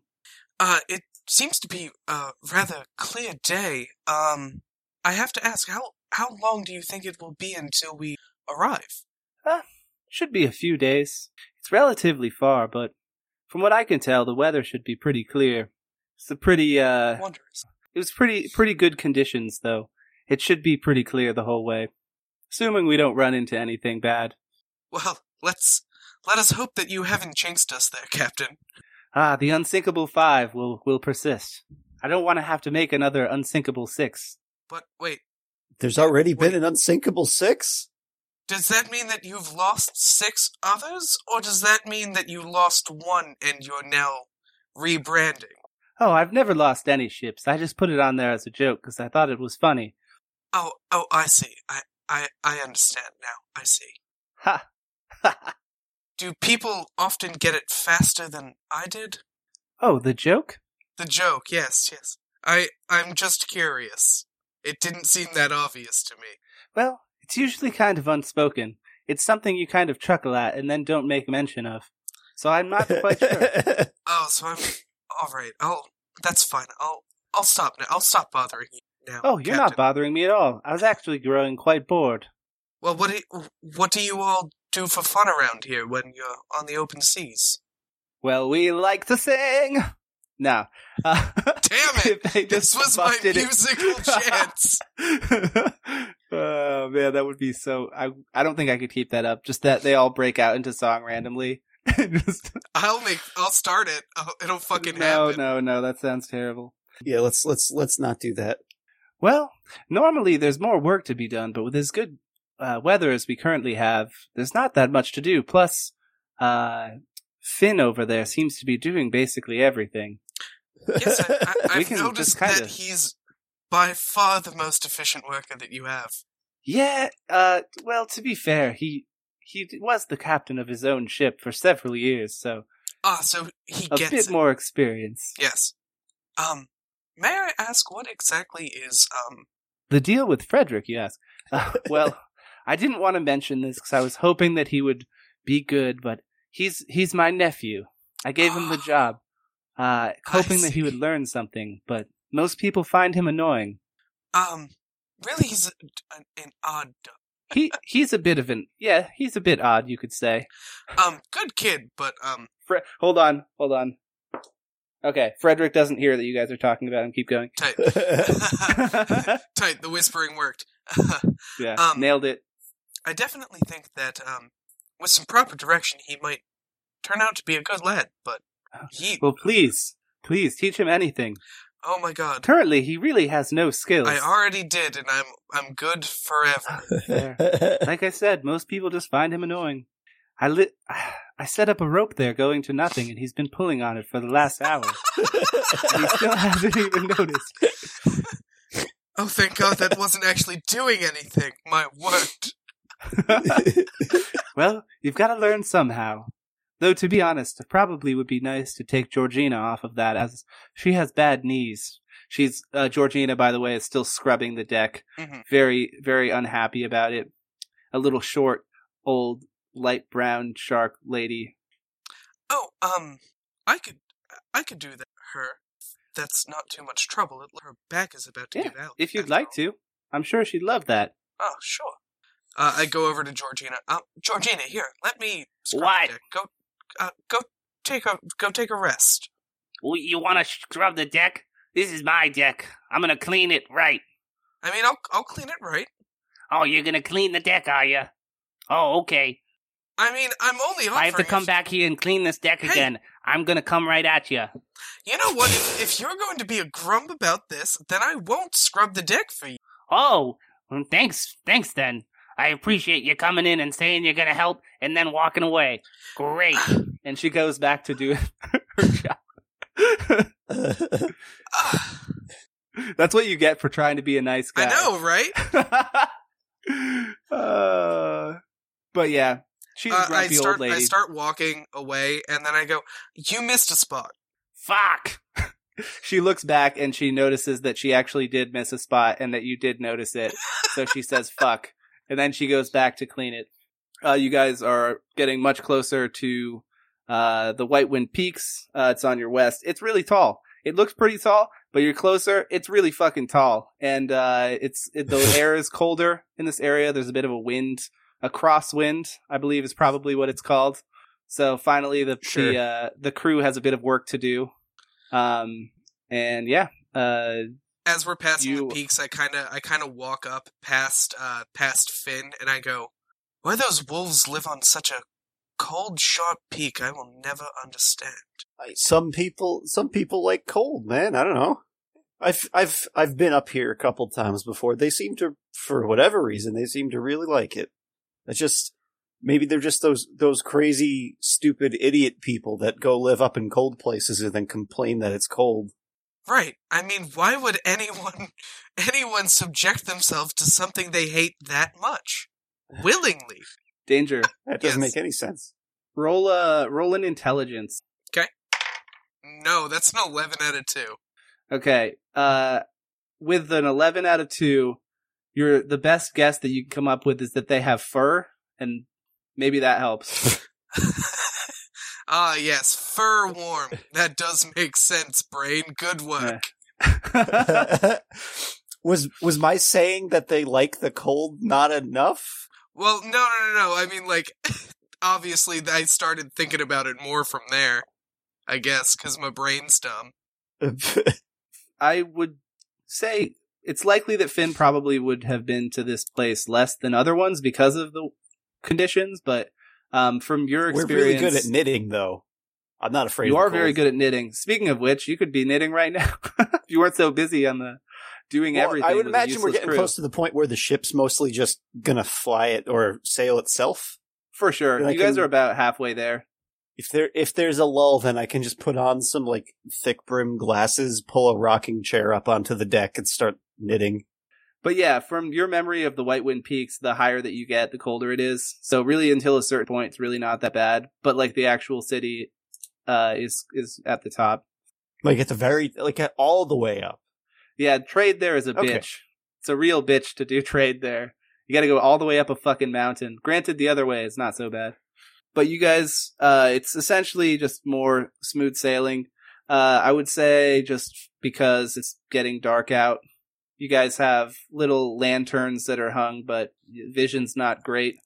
Essentially, time passes. A couple days go by. Do you guys have anything that you wanted to do? Seems like Cecil was kind of just practicing asking general questions. I would probably help around the ship where I could, except specifically not helping Georgina. I'll sit there forever. Anyway, I would spend the couple of days on the ship kind of helping out around the ship and playing my music and, performing songs and entertaining the crew as we travel. I would say from doing this, you now have some aptitude at being a deckhand and understanding of being a guy who helps ships work. I can be a helpful boy. Wow, that's amazing. Wow. Did you say that you wanted to knit something? Yeah, once the ship gets to the point where it's mostly just station keeping, I'd probably start knitting out on the deck. Be open for conversations at that point instead of running around don't fucking talk to me. I have to make the ship work. Yeah, there's conveniently there's one rocking chair on the ship. It's just sitting on the side, perfect for knitting. And yeah, it's basically just smooth sailing. And if you guys have any other things that you want to do, just tell me. Otherwise, I'll just tell you what happens when you get there. I'd pretty much just kind of make small talk and get to know the crew a little bit. Talk to everybody sparingly. Try to avoid Frederick and Good Beans and Georgina as much as possible, and talk to the other peeps. So you're ignoring which ones are you staying away from? Frederick, Good Beans, and Georgina are the people I don't. Oh, so literally everyone except for the captain and the first mate. And there's probably some weirdness between you and Elmer because he's from one of the other islands. And the islands in the Dreadwood Isles, people from different areas tend to butt heads a bit. Yeah, there's definitely some clashing between the clans, although that my family's typically the peacekeeping family. But, right now, so just kind of little backstory here. In the Dreadwood Isles, they have one lord, essentially called the Great Shark, and it's decided every 25 years who would be the Great Shark by a trial, and currently Cecil Finnegan's father, Arak Finnegan, is the current Great Shark. Yes. How long has he been the Great Shark at this point? I'm going to say about 23 years. Oh, tight. That's that clock is ticking, eh? You got 2 years to get yourself into shape. So I'll just kind of describe what's going on here. It's still relatively clear out. The weather has been good to you on your trip. As you guys make your way, you eventually see what looks like a bear's head, but it's the side of a mountain, essentially. You got the big mouth with the teethies and some ears. And then on top of that, you can see, well, as you approach further, you can see that there are buildings on top of it, structures. You guys essentially drive directly into the mouth of the bear. This is way lower. I thought you were saying that's the peak of a mountain. Okay. The bear head is fucking big. It's really big. The thing is, the bottom of it, though, the entry point is a mouth, the mouth of the bear. You're going inside of the head of the bear. It's said that the bear head is actually where the original celestial bear is. That's actually the bear's body. Oh, tight. So you guys are going into the mouth. And as you guys go in, there is a large, essentially wall-looking thing that drops behind you guys. You see waterfalls on the sides of you just go, water comes down the walls, filling up essentially the chasm that you guys are in, and your boat slowly floats to the top. It takes a while, but eventually you get to the docking portion, which is at the very, very top of the mountain, and your boat is there. You have made it to Bjornfjord. Tight. Oh, yeah. Fucking nailed it. Well, it seems that we're here. So, Cecil, Finn, both of you seem to be headed to the Adventurers Guild, huh? Oh, Oh, Finn, you're also added to the Adventurers Guild. Yeah, I sure am. I do not know how this didn't come up over the past few days. completely blanked my mind, my friend. Well, I mean, I knew where I was going before we left, so I didn't have a need to bring it up. I just got so excited at the prospect of open ocean that I seem to have forgotten what was happening. Well, would you want to head to the Adventurers Guild together? Yeah, by all means. Ah, great. Well, Captain Jillian, this has been a wonderful few days. When do you think I'll see you again? Oh, I don't know. I guess if you ever need to employ the Unthinkable Five, I'd be happy to take you wherever you need to go. Right, I do hope that day comes again. Well, I'll be returning back to the Dreadwood Isles, so perhaps I'll see you again I'm gonna make soon. a charisma check on that one to hold in the delightful lie there. What did you say? When I was like, well, I do hope that day comes again, I was very blatantly lying. And trying to pass it off charismatically, which is a 2 out of 4. Nice. Hey, you did it, though. I did it. Fair enough. At the same time, Jillian got paid to do this, so... It doesn't matter. It probably doesn't matter that much to her. Georgina getting paid all too little. She's never going to be able to retire. The two of you guys... Get to leave in that caravan. Right. So now the two of you guys are at the very top of the essentially mountain-looking bear head thing. Fuck yeah, we are. Most of the houses here are not super-duper big. Just wood houses. Nothing too impressive. Stone foundations. But there's essentially 2 buildings that are significantly bigger. Finn, you have been here before. So I'm going to say that you definitely know that one of those is a tavern. Priorities, right? And then, there's also a couple inns that are slightly larger, but the other very large one that you guys happen to be very close to is the Adventurers Guild, which essentially is at the top of the thing. And do you want to head there now, or do you guys want to do something else? What do you say we grab a drink before we head to the guild? Well, I don't know if they'll serve me. I'm still... He's 17, that's right. But, well, they know me. They'll serve me. I want a drink. Well, sure, absolutely, by all means. I'm sure I could always grab a water. No, you misunderstand. I'm gonna order both of us a drink. Oh, I did misunderstand, yes. So yeah, you follow Finn's directions to the... Are you going to a tavern? Yeah. Okay. This is where it gets fun.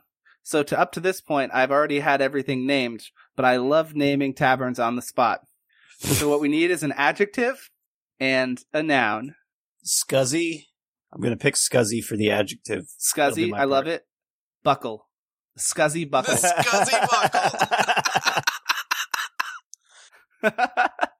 Buckle. Okay. So you guys make your way to the Scuzzy Buckle. It's a fairly large establishment. There's a lot of hustle and bustle from inside. You guys, there's some scuzzle, hustle, and bustle. You guys happen to be getting there later in the day. People are getting off from what they have to be doing. And of course, they're going to socialize at the tavern and have a few drinks. As you walk in, you immediately notice, fuck, these bears are huge.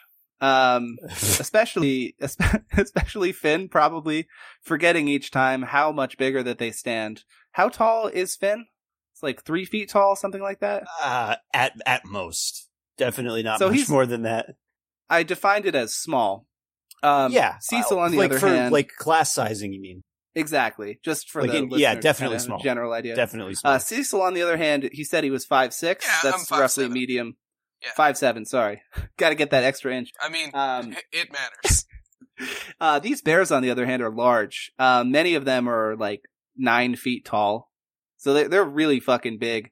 Even the way that the tavern is set up, like the counter, quite high. But yeah, there's a bunch of people around. You kind of make your way through like hobbits. Anyway, it's a little bit like that, except for you're even smaller. And I have to assume at least a couple people in here know who I am. If you introduce yourself. Well, by name, I mean. Like, they would recognize it. Possibly. You don't know. It's very likely. You have been here a few times before. Yeah. Though you're usually doing work. You know what? Evens or odds? Evens.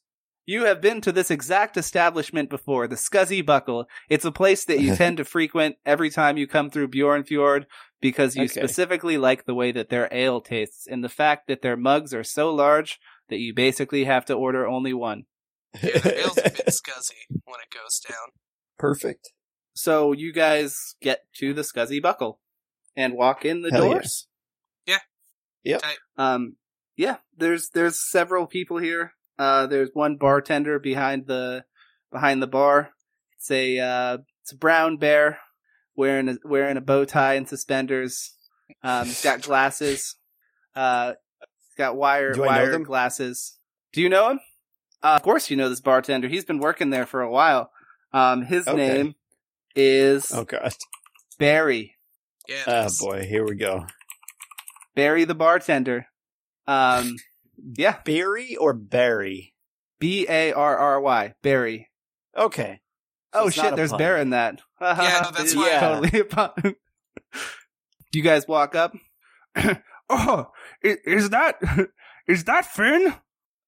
So do I have to like climb up anyone to get to the bar? There's a stool. You do have to climb up it though. It's got those supporting legs though, so you can hop up. You probably can just stand on it. That's more or less what I was gonna do. So perfect. Yeah, sure is. Hey Barry, what's going on? I'm back. Long time. It's been a while. I haven't been here in a bit. Oh yeah, I remember the last time that you were here. You were with that real pretty girl. Oh God, what was her name? You're gonna have to tell me. There's been a lot of them, Barry, between you and me. Oh yeah, of course. Oh no, I know this though. Her name, Greta. Greta Van Fleet. I mean, yes. Oh, I'm not familiar with that one. Well, that's a mistake. Yeah, what brings her back through these parts? I gotta hit up the Adventurers Guild this time for something for me and Ray. I assume, well, he knows who Ray is too, then, I would imagine. Oh, yeah. Oh, Yeah. Ray, that troublemaker. Every time you came through here, always a fight, each time. He's rambunctious, what can I tell you? Guy's always lost, too. Hey! We won like once when there were those other But odds. you always had to pull him away. Talk him out of it. At least from what I remember. But hey, who's the sober one? He like pours out me? 2 shots. He kind of looks over at Finn. And he grabs another one and does a 3rd shot. And he puts them in front of each of you. Including himself, I assume? Correct. Okay. All right. Thank you, sir. Yeah, if you were curious about the drinking age, there really isn't a drinking age in Bjornfjord. They're very pro-alcohol. Barry the bartender clinks the shot glasses with you guys, and downs it. Has Cecil ever had alcohol before? No, I have not. Like, I assume, like, I've had maybe, like, a sip of, like, an ale or something at the most. Oh yeah, of course. A sip of wine at the family reunions, huh? Exactly. Some wine is definitely something that probably he would have drinking more, if anything. True. Roll a vitality. Yeah, I got a 2 out of 5.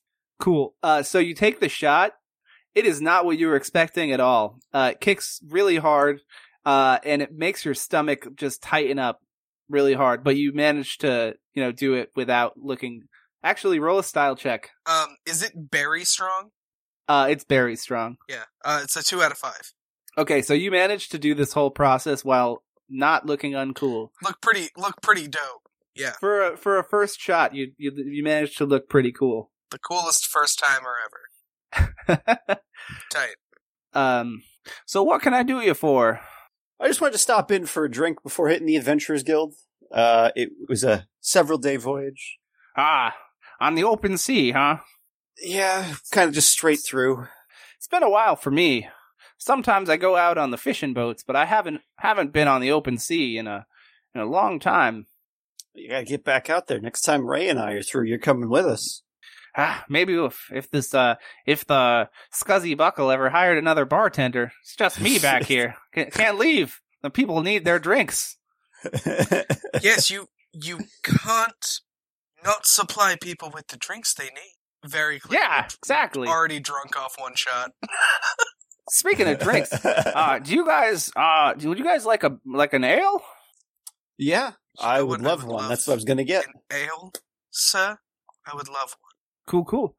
He turns around and he comes back with 2 pint glasses, like the typical cliche looking ones with the indents on the side and the handle. And there's we got to do rolls. This is a dice game. The froth on this is not that impressive, but there is some froth. The head. Sorry. There's any beer snobs out there? Is that what it's called? I believe so. I don't know. Oh. I feel like my knowledge of this is like when I want to know if a beer is good, so I look it up on that website in that spot. And it's like... I know as much about beer as you know about sailing, so I don't know. Yeah, no, basically like beer snobs will go into into a lot of detail on what it's like. Anyway, he comes back. It's fairly light ale. I don't think I've had this one before. Is this one of the new breweries that opened up in the past week? You know, normally I can't even keep up, but I think this one's probably from a year, 2 years maybe. How long's it been since you've been here? Oh man, it's been a long time since I've been here. Yeah, Barry's been working at this bar for like 60 years. Speaking of which, now Barry's very old. I don't know what you were picturing, but yeah, he's got the suspenders. The glasses now make sense because he's older. he also has like a mustache looking thing on underneath his bare nose. The mug is like cold to the touch. It's common for bears to have an affinity for ice. Barry seems to have the perfect profession for his ability to cool liquids. Boy, that mug is frosty. Oh yeah, you like that? It's my little trick. I can make it frozen too. Is that... Oh, you're doing that with your hands. Oh, how fascinating. He puts his finger up to the mug, and it just gets colder. That's basically all it does. I create a thread out of water as he's using his trick, and I turn it into a straw, and I drink out of the water straw. Yeah, it works. How fascinating indeed. Huh. As I sip this ale with a straw.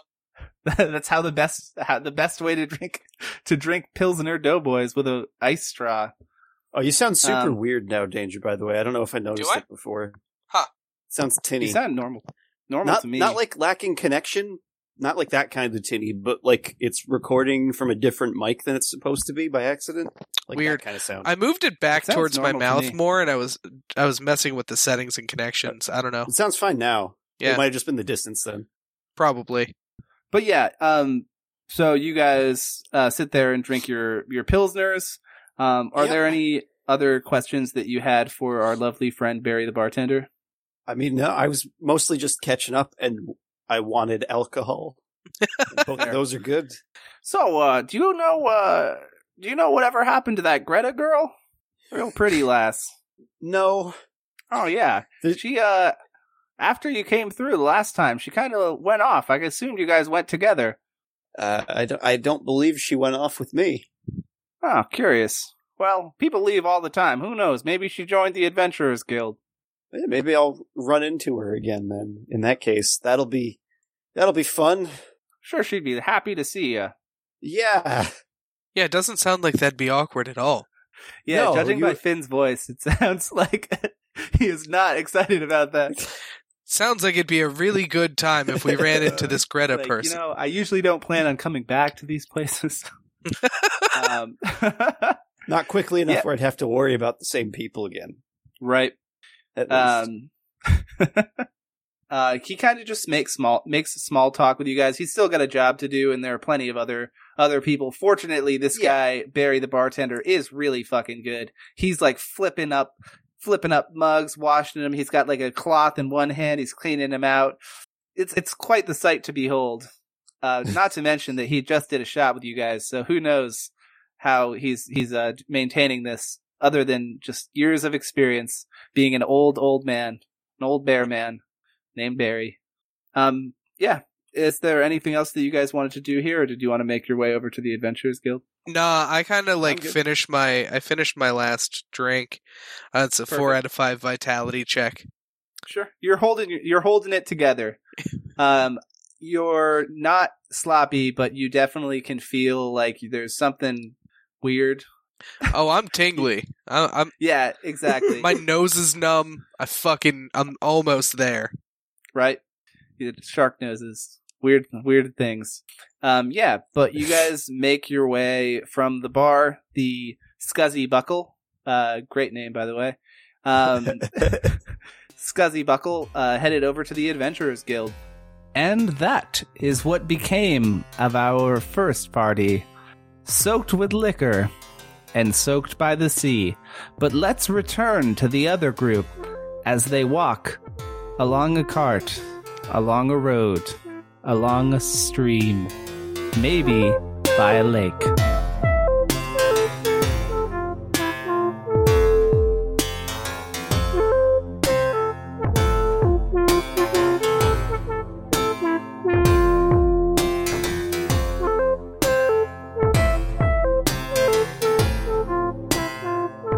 And now we return to our adventuring assholes, our caravanning companions, our fair weather fuckers.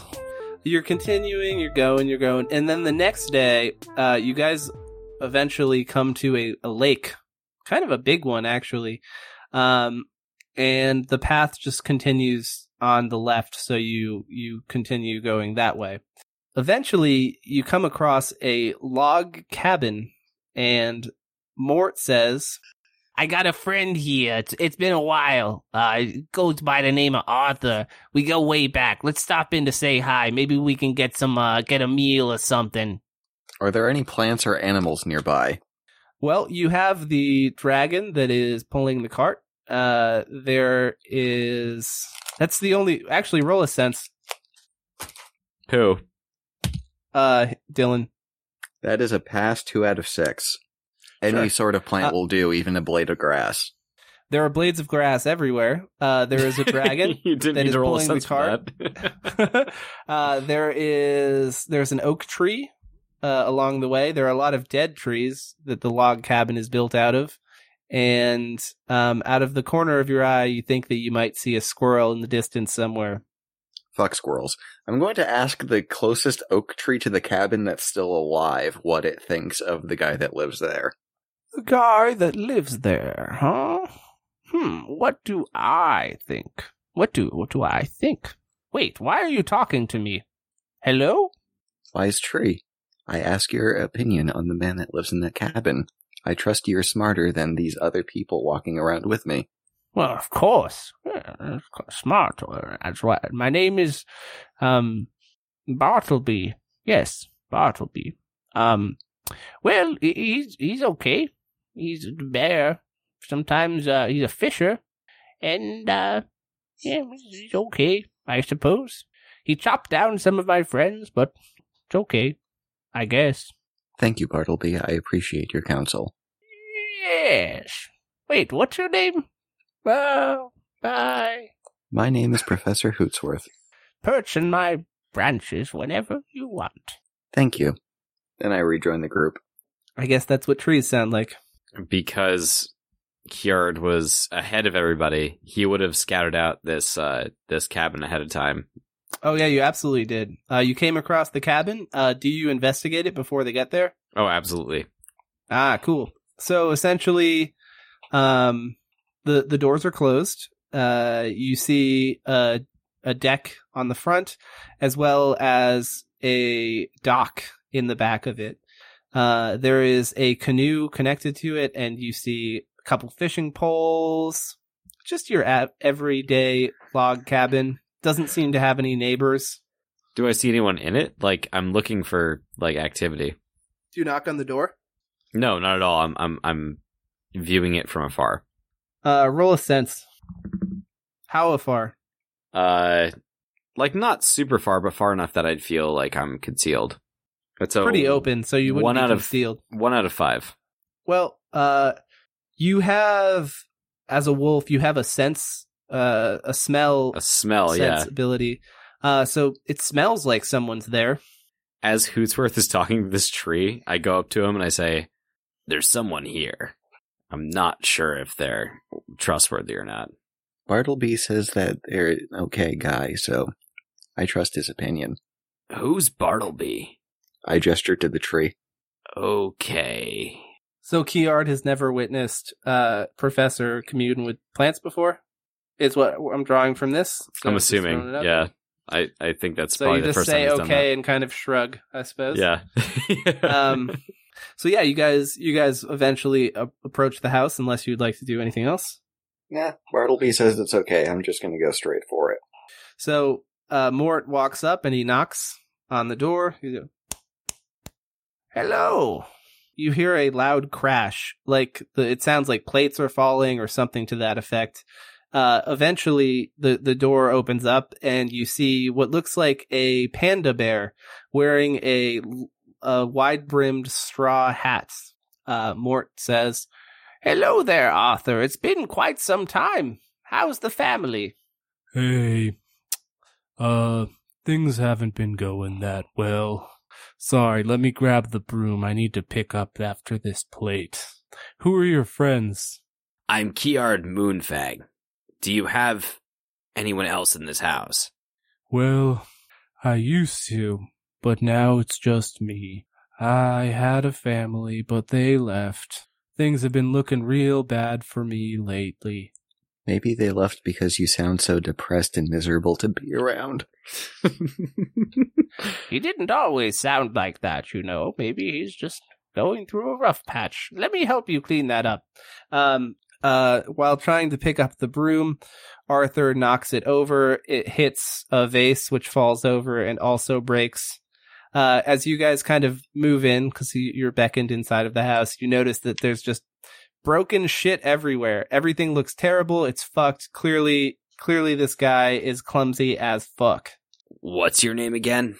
"My name's Arthur. Arthur Grenadine." It's kind of just moving around a little bit slowly. Arthur, are you sure nothing happened here? "Well, I don't know. Things changed for me a few months ago. Things were going well, and then one day I've just had something happened, and I've had a never-ending streak of bad luck." Maybe it's what you get for murdering Bartleby's friends. "Bartleby? I don't know Bartleby." How dare you not know your neighbor's name? That is so incredibly rude. "I'm sorry if I offended you. I don't know what you mean. Let me get you guys some drinks. Hold on." So I'm assuming at this point I would know Elephant Man's name, right? Yes, his name's Hannibal. Hannibal. No, you don't know my name. Oh, did he not? Told it to you. Okay. So yeah, I kind of wanted, like, because a day passed, I kind of wanted to, like, see if we'd, like, flesh things out, but I guess we haven't. Hey, Elephant Man. Yes. What do you think of this? I don't think this is right. What's not right about it? It's an old ass depressed bear. He's no threat. Something's not right here. Yeah, it's you. What do I believe this guy? Roll a sense. It's a 9 out of 5. You're not quite sure, but I mean, nothing he's doing seems to be. But his house is like super fucked. His house it's like he keeps breaking everything unintentionally, is what it looks like. There's a chair that's broken. Maybe he's cursed. As he walks up to you guys, with a bottle of wine, and he's holding a plate that has a bunch of glasses in it, and he trips over and they all fall on the ground. A bit of wine gets on the pant legs of Kiard. What in the 9 realms, man? What are you doing? What is this? I don't know. I can't seem to do anything right these days. What's wrong with you? He's not an owl. I mean, I know he's not an owl, Hootsworth. I'm asking what's wrong with him. This is not... Are you okay? Do you need healing? Well, I'm depressed because my family left me. Where'd they go? Well, it's because of this damn luck. Everything I do, I seem to fail at. Ever since I went fishing a couple months ago. I caught a fish, but then it got off the hook. Next thing you know, my canoe was capsized and all my equipment was lost. I don't know. I came home, and then that night, ever since then, I just keep breaking everything. Right in the middle of his story, I just walk outside and head towards the lake. Okay. Hootsworth, where are you going? It sounds to me, and I am saying this with my superior owl brain, that the fish that he let get away might have something to do with this.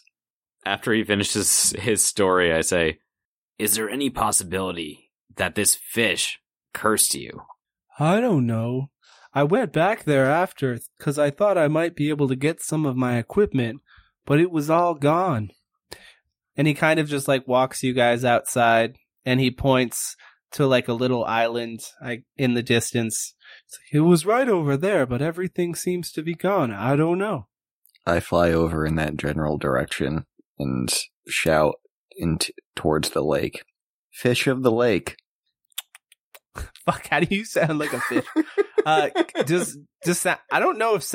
Okay, so here's what I'm going to say. You have to put your head underneath the water to talk to the fish. Okay, I land on the little island and stick my face in the water. Hello. Hey there. Fish of the lake. Yeah, I'm a fish of the lake. Do you know why the giant rude bear man is having terrible luck lately? Giant rude fish. I don't know. He did fall in the water. Yeah, a couple months ago. Fish have long memories, you see. I don't know though. He fell in. It was a stupid thing to do. He mentioned something about trying to catch one of you and then letting you go. Do you know if someone who lives here has a grudge against the bear man? Yeah, let me talk to my fish guys at my school. He kind of swims off and comes back, and he says, I'm waiting for him to come back. I pick my face out of the water and stick it back in. Didn't catch any of my friends.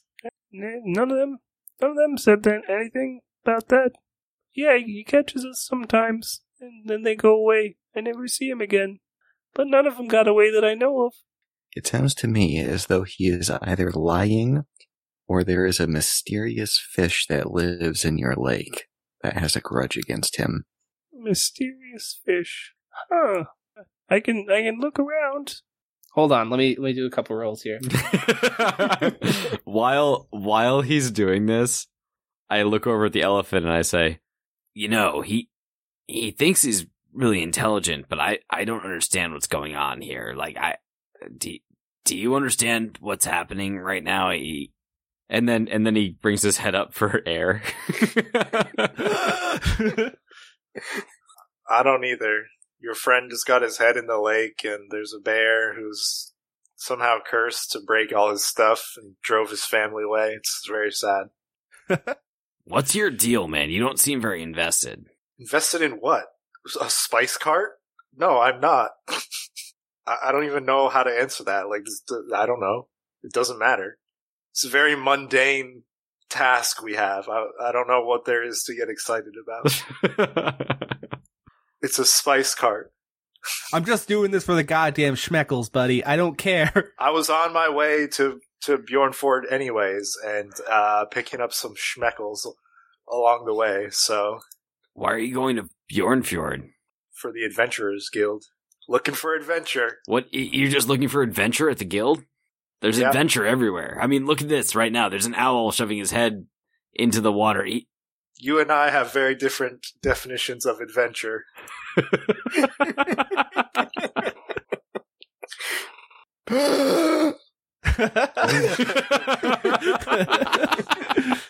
The fish eventually comes back after some time.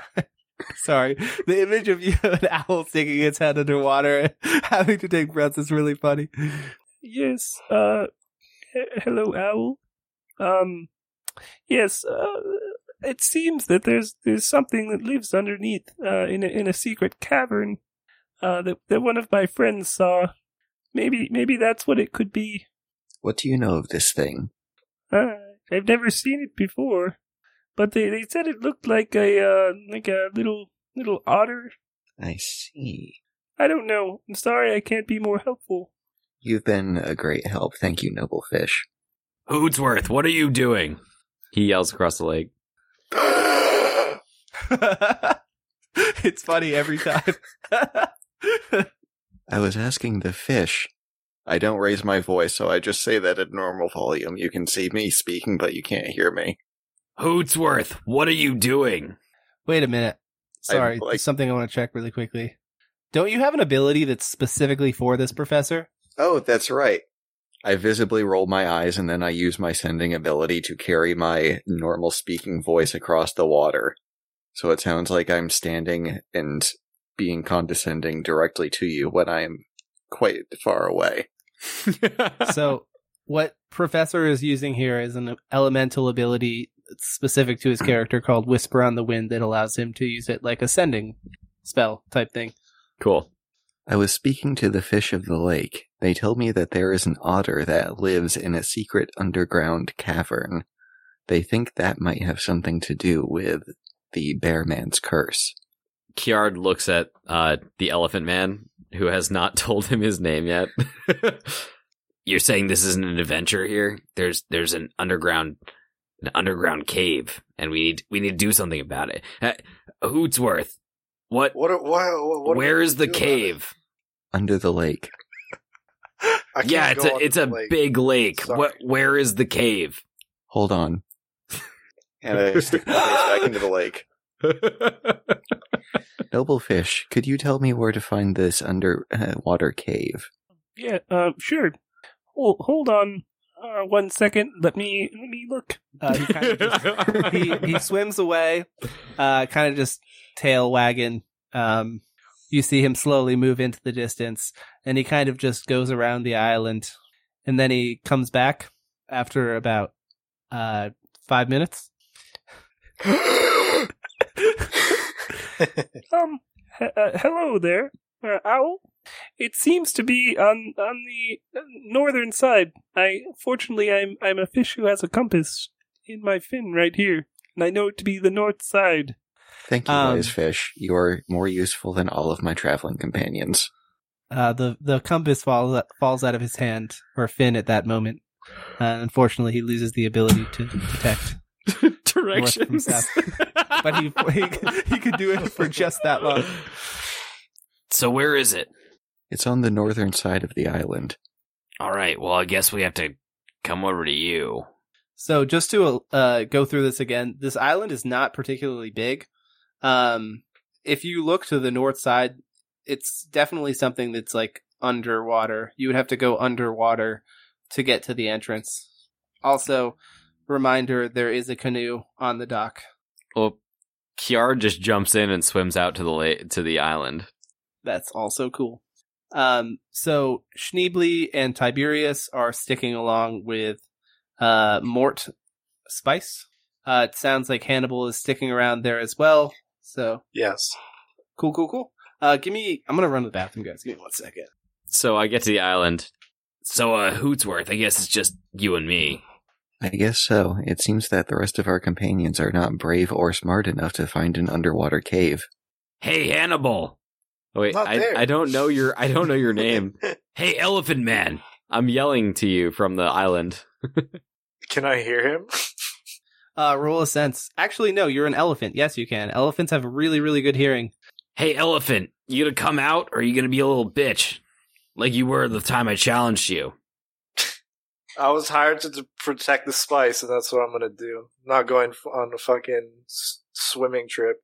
Hey there, Mort the Mole here. If you want to help him, I would appreciate that. I could throw in an extra 5 schmeckles if you did that. Fine. Apparently money is how you get people to do things. Oh, thank you so much. I've been friends with Arthur for so many years. Arthur is a good man. I don't know what the fuck I'm looking at right now. This is not the Arthur I know. Thank you. We'll get your buddy back in tip-top shape. You got a heart of gold. Also, keep an eye on that weird one. Feel free to smack him with a hammer if you need to. I'd love to. But yeah, I definitely want to keep Schneebly and Tiberius. I got to keep you here to make sure we're safe. So yeah, Okay. how do you swim there, or do you use the canoe, or? I use the canoe if it can support me. So in this game, elephants and bears are roughly the same size, so it's actually designed for someone about your size. So it's not awkward using the oars or anything. All right, I row over. As he rows over, Kiard heckles him and says, "Oh, what? You have to use it? You have to use a boat to get out here? What? You can't just swim? What's wrong with you?" Were you heckling him while swimming, Kiard? No, I'm already out there. Does it look like I can swim? It does look like you could swim. I mean, what? You can't swim? I'm gonna Google if elephants can swim. I'm fairly certain they can. I think they can too. Like all mammals. Probably. Not if they're wearing a suit of armor, though, probably. Elephants are very good untiring swimmers. But yeah, with your armor, that might make it hard. If they're wearing... Yeah, that's a thing to consider. So you guys get to the island. Don't want my armor to rust. You can polish it. So you guys get out there. There's a couple bushes on the island, but it's fairly small. Like it's, from one side to the other, it would take you like 30 seconds to walk. All right, Hootsworth, where's this cave? I go around to more or less the area that the fish indicated the cave was and point down into the water. It's underwater? Yes, that's what I said. Okay, I can't breathe underwater. I don't know if you knew that or not, but... I did know that because I am an owl and I know more than you. I have the biggest brain here. I have a similar concern, Hootsworth. How are we going to breathe underwater? I have to assume that there is an air pocket in this underwater cave. Why don't you go down and test it out? I'll come with you. So what do you guys do? We dive in. I mean, I dive in as soon as Hootsworth dives in. I stand on the shore and continue to look smug. Wait, Hootsworth, you're not coming with me? Birds don't swim. At least this bird doesn't. That's inaccurate. There's many birds that swim. Owls do not swim. I'm an owl, and I swim fine. You're also half dog. Yeah, I'm not going in alone. I just twist my head all the way around to look at Hannibal. Why are you looking at me? All right, well, fuck that. I'm not going in with the goddamn elephant. And he just jumps in the water and swims towards wherever Hootsworth was pointing. Okay, so you're swimming downward, kind of just following the nearly vertical wall. Roll a sense. Oh, 3 out of 5. So something that's very convenient for you is that you can see in the dark, which makes it kind of helpful actually in this situation, because you can see very clearly that about 10 feet down, there seems to be a cavern entrance.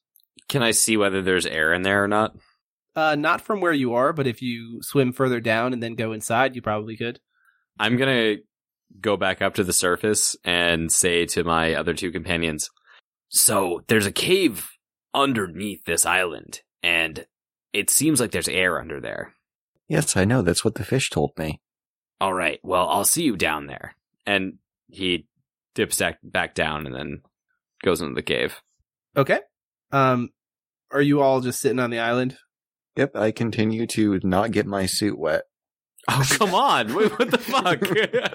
No, it's fine. It's water. I get it. That's a pretty big deterrent. What about the elephant, though?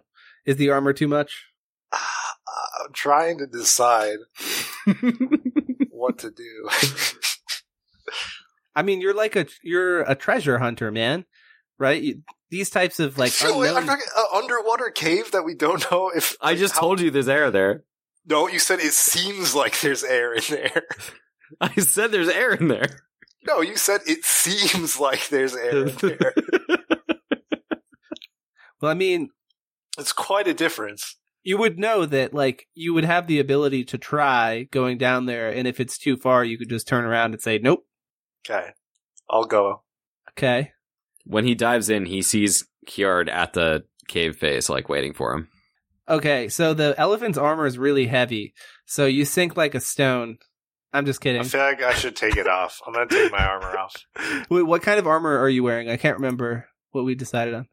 It's leather legs, leather torso, and a plate helm. I think I would say that as strong as your character is, you would be fine with that if you wanted to wear it. Do you take your armor off or no? Yes. Okay, so you take your armor off. I don't want it to rust. Are you leaving your weapon? Yeah, I'm taking my weapon. Okay. Can't go anywhere without that. By the way, have any of you named your weapons?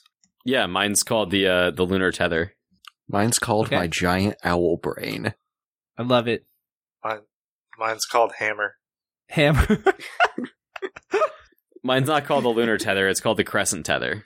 The crescent tether, lovely. So, Elephant Man, Hannibal, you're gonna swim down.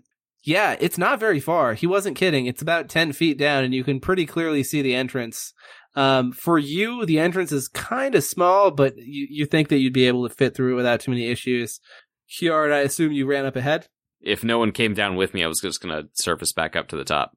So you've been sitting down there for like 30 seconds waiting for him, and then he comes down. So you're still fine. Yeah, I beckon him toward me. You guys swim in.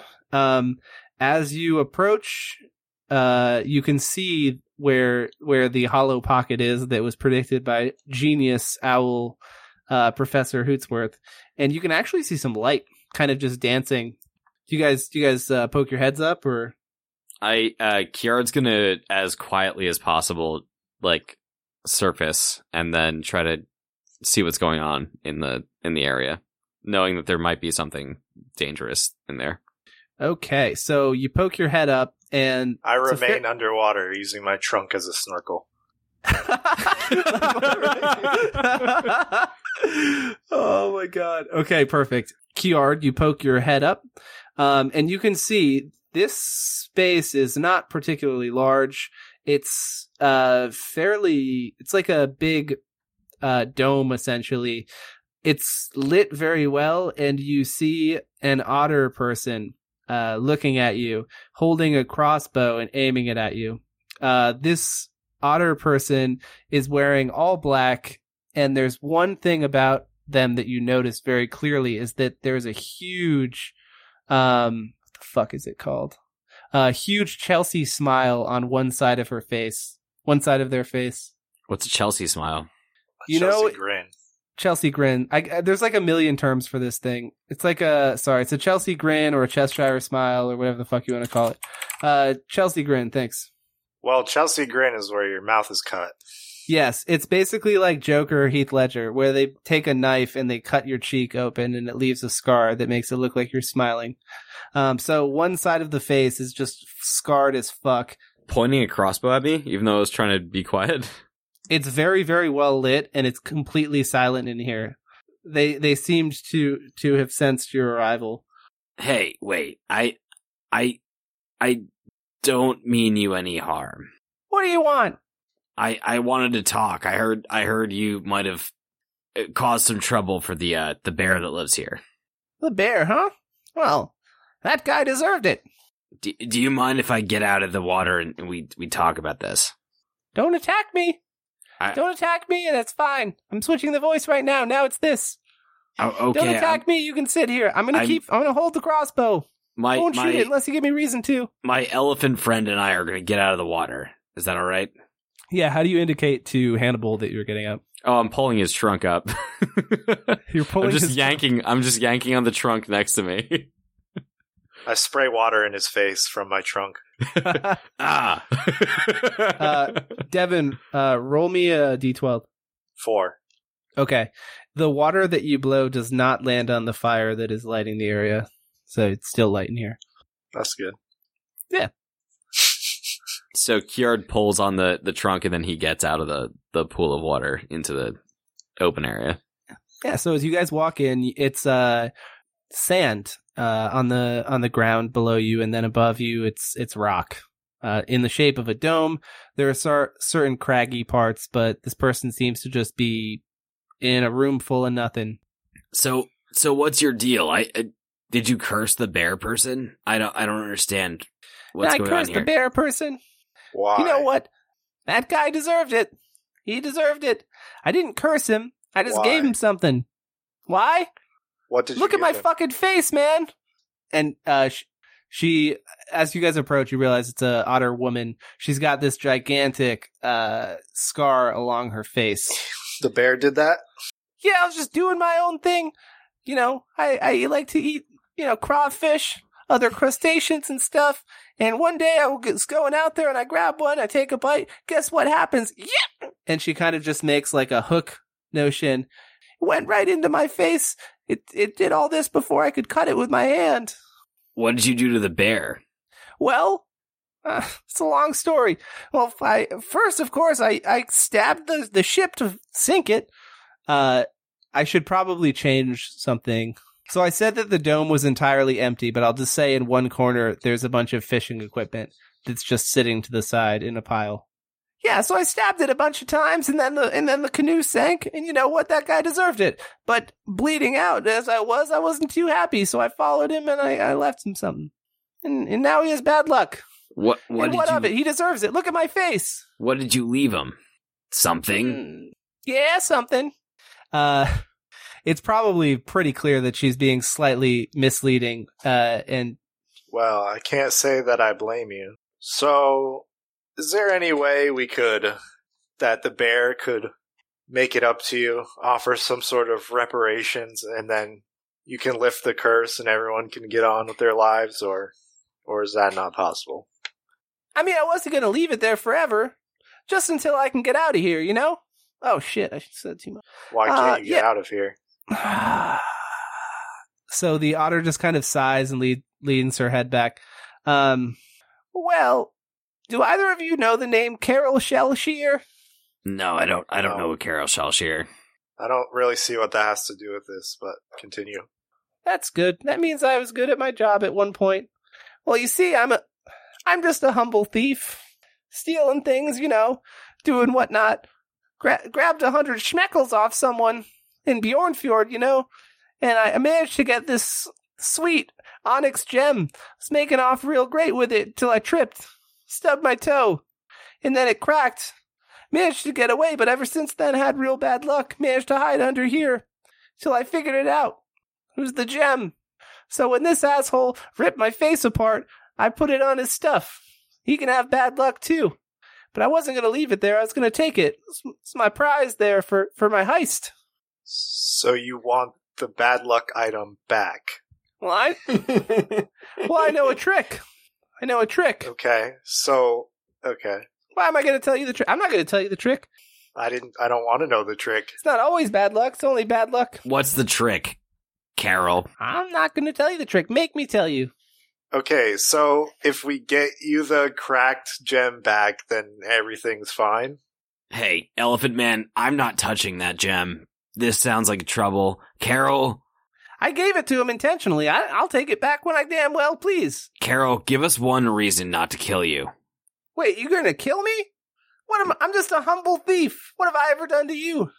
You're a thief, Carol. I'm just hiding out here. What's wrong with thieving? Thieving ain't easy. It's against the law. Yeah, that's what all the bears say. Why do you think I'm here? I've been hiding away. I have no idea why you're here. Your story made no sense to me at all. Carol, you have a bounty on your head, don't you? Yeah, maybe I do. What of it? What I'm saying is give me one reason not to kill you, Carol. Give me one reason not to bring your head to Bjornfjord. Shit. All right. You know what? I think you should roll an intimidation there. What is an intimidation? Let's roll a charisma check. We'll do an opposed one against her will. Does that make sense, Dylan? I got an 8. She got a 6. Okay. Hey, you don't have to turn me into the police. Jeez, this guy. All right, am I right? All right, here's the thing. Just forget you ever saw me here. I'll get rid of the gem. His bad luck will go away, and then we'll be cool, right? That's good enough? No, Carol. What are you going to give us? We can get rid of the gem. We know what the problem is. You don't know where it is, though. I can figure it out, Carol. Give me one reason. I'm not talking about turning you into the police, Carol. I'm talking about bringing your head to the authorities. What are you going to give me? All right, fine. I've got a little bit of... Fuck. Okay, when when I did the heist, I hid a bit of treasure. I'll give you a map to it, but you gotta forget that you ever saw me here, and I want the gem back. No, Carol. Give me something real. I don't need a map. All right? We have places to go. Well, that's where all my treasure is, so I don't really have anything else to give you.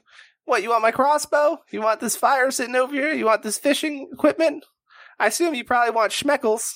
I'll take the equipment, your crossbow, and the map. Well, this is a load of shit, but all right. I guess we'll have to go with this. You can have my crossbow that's not sized appropriate for you, but you can have it. It totally is because I'm 4'8". The otter is smaller. Oh, well, fuck it then. I don't care. I'll take the crossbow. Cool. So basically, she gives you all of those things, and she says, "I'm done. Headed out. Did my part. See you later." Carol. She starts. Carol, last bit. Where's the gem? Told you I was going to take the gem. That's my thing. You can have everything else. The gem better be out, Carol. You've contradicted yourself many times during this conversation. I've contradicted myself 0 times. First you say you can get the gem back whenever you want it. Then you say we have to bring you the gem. So which is it? I mean, I can go get it whenever. I know where it is. You don't. So why haven't you gotten it then? Why are you still here? Because he deserves it. He deserves bad luck. I know how to... Okay, I don't really disagree, but... Alright, tell you what, I'll explain it to you, buddy, just because you seem to not get it. It's a fucking cracked gem, and it curses you. Like, you're living your life with this grudge. Okay, so... I don't know, you're just, like, living in this hole underwater. Like, it seems like until I can leave. Hey, Elephant Man, this person's clearly... They're clearly unstable. Alright? Like, let's get out of here. We have what we need. Let's go. Do we? Yeah. I was gonna just tell you the thing right there. I've got this sweet crossbow. I'm kind of annoyed by this elephant guy not following what I was saying. I'm gonna explain it to you so it's gonna make sense. Okay, explain it. Yeah, I stole the gem. I stole 100 schmeckles. 100 schmeckles, and I hit him. I hit him away. Okay. With the gem, it cracked, and then it cursed me. But I figured out how to make it not affect me, because Carol's a smart lady. Guess what? It's a weird moon elemental thing. You can't show it to light. Ha ha ha. Hide it away, show it no light, no curses. But guess what? I hid it somewhere, and it's always on his person, and you'll never find it. And with that, I'm leaving. Ha, peace out. Okay, so are you taking the gem or not? So does she leave, or is she responding? Yeah, she swims away. Okay, so that was rude. I'm going back up to the surface. But you did get all the fishing equipment and a map that she handed you, as well as the crossbow information and a crossbow. You basically took everything that she had. I surface. And I say, well, that was a waste of time. Okay, I look for her, and clearly she's out of my sight, and then I surface as well, and I go, Hootsworth, we need to get back. We need to get back to that hut immediately. She's gonna pull some shit. Did you fail? No, we succeeded, but get back to the hut and look for an otter. She's gonna take a gem. We failed successfully. You see 2 fishing rods and a tackle box in his hand, so he can't be that unsuccessful. and also a crossbow, and also a map. And a map, which conveniently is in one of those tubes, which makes it waterproof. Yeah. Hootsworth, you need to get back there. You need to go make sure that she doesn't pull off any shit. I mean, this otter's slippery. You can fly. Get back to the hut. Oh, Jared. Yes. 1 out of 3 luck check on Conway's trivia. What useful fact do I learn for this situation? Fuck, that's a tough one, because you didn't hear any of what just happened. Well, you can just learn a random thing that happened. I don't have to know why it's useful. I just something that is theoretically useful for the situation. There are gems that exist in the world that have a power to channel specific elements. I understand. Thank you for all of your hard work, cousin. And then I fly off. Yeah, I swim back to the hut as well. I'm guessing I get there first? You get there first, followed, I assume, by Hannibal, whose canoe is faster than the wolf swimming. Slow ass bitch. If he passes me on the canoe, I'm gonna sketch a ride on the canoe. I'm gonna hold on to it. I'm not passing you. I've just always been ahead of you. Okay, so basically you hitch a ride on the back Devin, roll a sense to see if you notice the weight. Okay. Can I smell him? Oh, I passed anyways. 2 of 3. Yeah, so on one hand, you notice that suddenly it gets slightly harder. You notice with each row you do, there's less progress, and you can also smell him. How do you react to that? I say, what happened to swimming? I'm like, so he's in the canoe, and I'm like holding onto the canoe underneath, and I just don't acknowledge that he's talking to me. Like, feels like some dumb shit who thought swimming was good has latched onto my superior canoe. I don't acknowledge it. So you guys eventually, after I'm gonna ram the canoe into the beach really hard. I'm on the back of it, so it's not that big of a deal. Oh, I'm getting up on land, the whole thing. Hannibal completely ignores the docks and goes straight towards the land to dock it just to spite. I do a 180. Okay, so he does a reverse on one side to 180 the boat and then starts pushing backwards. I switched the position I'm attached to the canoe on. No. So what happens here is you very, very gingerly are brought onto shore because it's, pretty gentle slope, but you look dumb. You have sand. You're covered in sand. You're all sandy. So you guys get back to the shore. Not Kiard. Professor, you got there sooner. Kiard kind of gave you blind instructions to get back there just in case something happens. I understand everything that is going on perfectly, and I know exactly what I need to do. So what do you do, Professor, before they can catch up to you? I burst through the door and say, at a normal speaking volume that is magically increased with my wind element. Okay. There is an otter who is trying to trick you. Also, some gemstones can channel elements. Oh, God. Dude, I love games of telephone. They're great.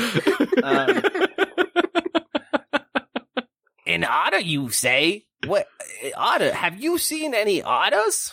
I have not seen any otters, but I have it on good authority from the fish that live in the lake that there is in fact an otter. I don't know. Also, my cousin said so. Otters don't come around these parts all that often. Kind of far. I trust the inland. fish more than I trust you, to be perfectly honest. Well, I can't blame you. I kind of screw everything up. He kind of just adjusts his hat, kind of to cover part of his face in shame. Is there a gemstone on your person that may or may not be targeted by a thieving otter? Well, I don't know.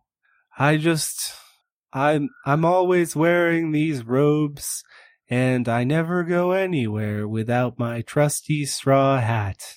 Makes me look really cool, and it helps me when I'm fishing. So I touch the bear, and I use psychometry, however you want to pronounce it. What does that do? Oh, that's a blackjack. So, make a sense check to get a vision about an object you're touching. So, basically, I get a vision related to this bear's past that might be relevant to the situation that we're in. An item related to this bear's past? Sorry, say that one more time. I touch an object, in this case, the bear, and I get a vision related to the thing that I'm touching's past, like something that has happened to it in the past, related to the situation that we're in. So you basically get a vision. You're in the first person. You are currently Arthur Grenadine, and you're putting on the lovely straw hat that he knows and loves so much, but he accidentally trips over his shoelace and falls down the stairs. And you see a pool of blood because he broke his nose. I have this answer. It is either your shoelaces or the hat. He's not currently wearing any shoes. Then it must be the hat. My hat? At this point, I would say the two of you guys come back in after bickering about the swimming contest. And Arthur pulls his hat off and hands it to you. Roll a sense. 2 out of 6. You see something pretty clearly stitched into the very top part of it, like a piece of cloth. And you kind of look around there and you can see that something has been stitched in. I hold up the hat and point to the thing that has been stitched in. This must be the thing that is cursing the bear man with bad luck. Either that or he is just horribly, horribly incompetent. I'm cursed? That explains everything. So the cracked gem... He said exposed, but that's obviously incorrect. The cracked gem, when it is exposed to sunlight, is a curse. Oh. Kiard bursts in and says, it's clear you have a gem on your person that is exposed to sunlight. Shed your clothes, sir. So he's not cursed at nighttime? He is not cursed at nighttime. All the bad things happen to him during the day. But then I see the hat that's in Hootsworth's hand. You tell him to shed his clothes? Arthur kind of looks at you and he's like, I don't know. I guess if you think it'll help. And he starts disrobing. Kiard looks at Professor Hootsworth and says, actually, I don't think that's going to be necessary. Hootsworth, is that the gem? Yes, this must be the gem. You only told this bear man to disrobe because I assume you are a creepy sex pervert. Well, I'm not a creepy sex pervert. That makes a lot of sense. Hootsworth, what have you discovered? I discovered the location of the gem. Is there any sign of the otter? No. Do I see an otter? Roll me a sense. Do I smell an otter? Yeah, do I smell an otter? Roll me a sense. Yeah, do I get any bonuses to my sense because I smell things? You will. Just tell me what you get for your sense. I got a 4 out of 5. What'd you get, Devin? Oh, I didn't roll yet. 2 out of 3. Okay, so both of you are great at this. For you, Kiard, you've already smelled the otter, so you know exactly what scent you're looking for. Yeah. And you don't smell it. Hannibal, you also don't smell the otter. I don't smell an otter. I don't smell an otter either. Where is this otter? I am utterly perplexed. It was a ruse. She is gone. Hootsworth, is the gem in this hat? Yes, I'm holding the hat, specifically pointing at the spot that's been stitched in. Hey, Hootsworth, why don't you wrap that up in something? If it's not exposed to sunlight, I think it might actually be beneficial for us. Yes, give me something to wrap it up in. Hootsworth, as you touch it, it seems to, get darker somehow. Absorbing light in the area, in a strange fashion. Fascinating. But you put it, do you put it in something? That's cursed, by the way, so you might not want to hold on to it too long. Yeah, I wrap it up in something and gingerly hand it to somebody that I don't like. Who don't you like? Pretty much everybody but my cousin. It's hilarious. Okay. Fuck it, Elephant Man. I don't take it. Then I'll hand it to Mole Man. Mort, thank you. I very much so appreciate it. This is a very valuable gem, even in its current state. Is there a trick to how it works? Yes. Yeah, what is it? I kind of have to know. You said it cursed my friend. I don't want that to happen to me. The curse is activated by sunlight. Fucking Spice Boy's gonna die. I don't want that. What did Curse you is say? activated by sunlight, so take it down into your little mole hole and you'll be fine. He pulls out a rubber pouch and he just puts it inside of it and just closes it and then puts it in his pocket. And then he tries to lift up some plates and walk around and is met with no difficulty. So I would argue that this is worth the value of those spices I knocked over earlier. This absolutely will pay for the destroyed spices. Thank you so much. I'm glad that we came to that agreement earlier where anything that we come along the way doesn't belong to you. But you know what? This is so nice that you can have everything else. Yeah, so I'm gonna need my going rate then for the rest of the trip. I think I've proven that I'm a capable escort. We already came to the agreement. Mercenaries they agree to the contract and they go with it. I know how these things work, and yes, thank you so much. But Arthur speaks up from the background. Hey, thank you so much. He's very elegantly walking down with another bottle of wine that he's carrying a plate in one hand full of cups, of different sizes for you guys, and he kind of just spins it in one hand, flicks it up, takes his thumb, and uses his claw to flick the cork off, and he pours a bunch of glasses for you guys. Thank you so much for helping me out. You know, I feel like a different man. Maybe I can get my wife and child back. I don't have much. But I hope so. I don't have much, but I'd gladly give you some schmeckles for your trouble. Thank you so much. And he goes back upstairs after finding that. And he gives each of you guys 10 schmeckles per person. Does that mean I now had 110 schmeckles? That is correct. And then you 100 will also be getting 10 more schmeckles for doing this job. 15. Because it was 5 days, and we agreed to him paying me 15 total. I'm the DM. It's 10. Okay. Yeah, so you managed to solve the puzzle and fix Arthur Grenadine, and the otter Carol Shellshear seems to have gotten away. Arthur, are you sure your family didn't leave you just because you're kind of a wino? I'm not. I only drink during special occasions. I don't think so. My wife said that she left me because I was nothing but bad luck. So I assume that's what she meant. She's back living with her parents. So anyways, you might want to rethink your fishing strategies. Yeah, I mean, to be honest, I normally fish with different bait. I don't know what was going through my mind that day. I thought crawfish, maybe I'd get a bigger yield. That's what you get, right? Stick to what you know. Sure is. Thank you so much. Appreciate you guys. You're welcome.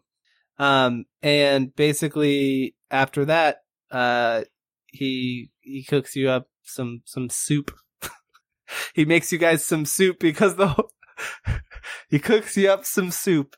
Cause the whole point of this trip was to get a meal, and Mort's grinning in the background. So he's got the soup going on and you guys get some soup. I don't drink while I'm on the job, so I don't take any wine. Oh, no. Kiard's definitely drinking some of the wine. I took the map when he got drunk and passed out. Me? I didn't get drunk. Yeah. Do we have to roll for this? Because I didn't get drunk. I mean, he can't have you my said map. You were definitely drinking. I was definitely drinking some wine. I didn't say I was drinking a lot of wine. Drunk. Well, I assume you guys... Okay, let's retroactively say you guys probably looked at the map, right? So you guys look at the map, and essentially there is a map of the southwestern portion of Bjornfjord, as well as this lake. And conveniently, it seems there is an X along the path to get there. So you're gonna pass it. Hey, Hootsworth, on this map, it seems like there's a good amount of treasure buried. On the way back, we should grab it as we head toward Bjornfjord. Is that all you think about is money? This is when you're in the house, right? Yeah, this is when we're in the house. As someone who is very wealthy, I do not need money, nor do I care about it. But if you want to get money to satisfy your wolfy urges, that's fine. So, I'm gonna need you to distract the rest of the crew once we happen on this spot here. I'm gonna be scouting ahead, but instead, I'm gonna actually be retrieving the treasure. It shouldn't be too hard to distract them. They are not smart. So how far out is this marker? A day's travel. So, at the end of the day's travel tomorrow, I need you to be, I don't know how to say this, extra abrasive, and I'll be doing my work, and I'll return back to you guys once we set up camp. Understood. I will inform everybody of all of their faults as people and give them detailed instructions on how to not be dumb. Yeah, just tell them that they need to be owls. Hey, Devin. Yeah. Can you roll me a sense? 5 of 3. All right, you do not overhear this conversation. You guys are in the same room. It's like not far away. Yeah, but I'm pulling him aside, and we're probably talking about owly things that don't involve anyone else. I have elephant ears. You got to be like 3 asides to get away from elephant ears. And also, I've seen the map, so... You haven't seen the map? Yes, I did. You just pulled it out in front of everyone. No, in front of Hootsworth. Okay, so to be fair, we're all right there. The map was common knowledge. He was there when you guys were talking about it and took it, so... All right, well, he knows that it's a thing, and he knows that it exists. And he's a treasure hunter, so he probably cares about this. All right, Hootsworth, I'm going to bed. I'll see you in the morning. Just remember the plan. Of course I will, because I am an owl and I remember everything. Yeah. Okay. See you in the morning. Good night, cousin. Yeah. You go up to one of the bedrooms. The beds are fucking massive for you. So you go into the child's bed, which is more appropriately sized. Facts. Yeah, is there anything else you guys want to do tonight? I want to retroactively open the thing from my mother the first time I had a little downtime. Yeah. I mean, let's just say that you did it now. You were distracted by everything else, and in this moment you suddenly thought of it. Yeah, so you open it, you take the ribbon off, and it's a book. It's a book. The cover is made out of a kind of barky material. You open it up, and there's just kind of a little message saying, "To my favorite little student, may you fill this with as many recipes as I have." Aww. And then in a different handwriting on the first page, it says, "Mom's chocolate cookies." And it's a recipe. Don't ask me how to make chocolate cookies. I know how to make chocolate cookies. We're good. Perfect. Yeah, so that's essentially what it is. It's despite being kind of like a bark thing, you may have your ideas about where that may have came from, and it might have some kind of significance to you. But aside from that, there's not really that much else happening. Mort's kind of getting drunk with Arthur, and they're talking about the old days. When I was a young boy, I could fucking swing the fists. You seen it. Oh, yeah. Mort the mole. 1 punch, 2 punch, 3 punch. Knock him out. So anyway, yeah, stuff like that happens. The next day, you guys wake up. None of you guys got too drunk or anything, so you just wake up. Sorry? If there's nothing else that you guys want to do, you guys would take off. Yeah, and Kiard scouts ahead. So, yeah, you guys head out. It's a very sunny day. There's a gentle right turn along the lake as you guys travel, and time passes. Kiard hits the treasure trove, the treasure spot on the map before. Oh, yeah, of course. Sorry, a day passes. Yeah. And yes, he hits the treasure spot. Around nighttime, you guys are fairly close to the treasure trove. I mean, I'm scouting ahead. I'm half a mile ahead of everybody. Well, I'm saying that, like, you said it was a day ahead of us. Yes, it was a day ahead. I'm saying that as I'm scouting ahead, I would scout ahead to the treasure spot, get the treasure, and then come back at night. Normally when I'd come back from scouting. So you get to the place where the treasure is. Yeah. So it's off of the road, and you see that there's on the map, there are a couple trees that are drawn, and then an X in between them, and a couple numbers to indicate how many paces. When you get out there, you see a hole that has been dug and a treasure chest at the bottom that is open. That's open? It's open. Damn it. Fucking otter, dude. And it says, there's a little note in it, and it says, "Thanks for taking my shit. Eat my ass." And that's and it's signed CS. God damn it. I hate otters. All right. Well, I had plans for when I actually found the treasure to do, but I'm going to do this instead. When I come back to camp from scouting, I'm going to bring the note with me. So we've been tricked by this otter. And then, well, there's no treasure, Hannibal. The fucking otter left. He left us the cursed gem, and the treasure's gone. Yeah, that's right. That's right, huh? Mort. You won here, Morty. Treasure? Mortimer. I don't recall ever hearing about any treasure. What are you talking about? Well, don't worry about it, Morty, because we don't have any treasure. It's just Mort. That's my name. Morty's my father. I added a Y to it. There's no treasure. Don't worry about it. And then he hands the note over to Hannibal before going to bed.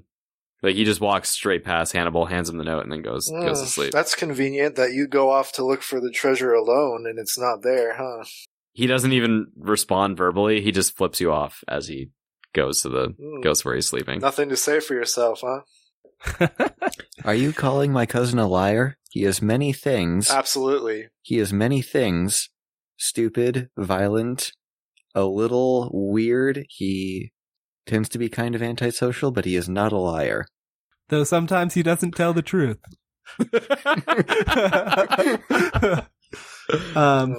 Well, we only have your word on that, so.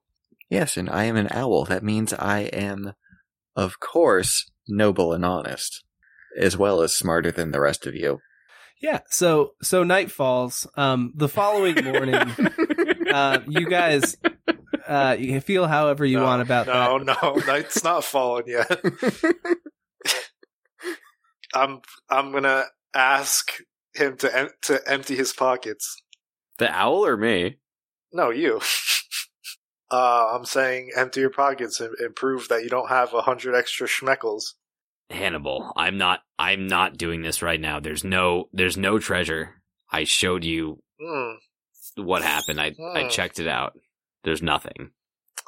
Wow, that's convenient. Maybe you should have brought someone with you to confirm this story. But you didn't. No, I didn't. I was scouting ahead to make sure all of you guys were safe. Yeah, and you just happened to scout the treasure. It was ahead of us, and I checked it out, yeah. Yeah. And the fucking otter got ahead of us. Maybe if you were a little faster, that's convenient. We could have caught the otter. We should have just fucking killed that bastard. If I was a little faster? Yeah. We should have just killed him. But what'd you do? You just argued with him. Well, there's no reason to just kill her. Anyways, Tiberius and Schneebly, how do you feel about, the fact that you could have just been robbed 20 schmeckles? Oh, 20 schmeckles. Oh, that would be lovely. It's been a while. I'm only getting paid 5 schmeckles for this. That would feel nice in your pocket, wouldn't it? Yes, I'm only getting paid 5 schmeckles for my work here. So 20 schmeckles, that would be lovely. It would be quite a windfall, wouldn't it? Yes, absolutely. I mean, growing up an orphan, I never had much money. Growing up in Stonehall, in the orphanarium, yes. Yeah. Didn't have a schmeckle to my name. 20 schmeckles, huh? Yeah, so you're taking the schmeckles now. Taking the schmeckles out of me. This is Tiberius, by the way. Yeah, he's taking schmeckles right out of your pocket. Right out of my pocket.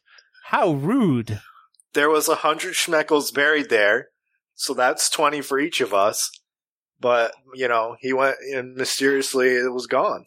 I mean 40 for me and 0 for Schneebly, of course. But wow, he 40 schmeckles out of your pocket then. So Tiberius crosses his arms and just looks over at Kiard, just like he's kind of just got this look on his face, wincing almost. There's no schmeckles. There weren't any schmeckles. This is the goddamn note, all right? There's no money. Do you look at the note? Yeah, I read it.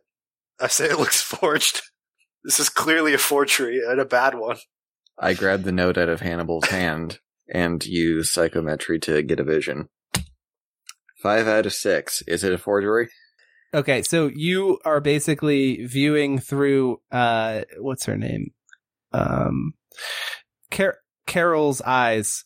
Carol's eyes as she writes this note, and then she dips it, and then she turns around and presses her bare butt cheeks onto the note.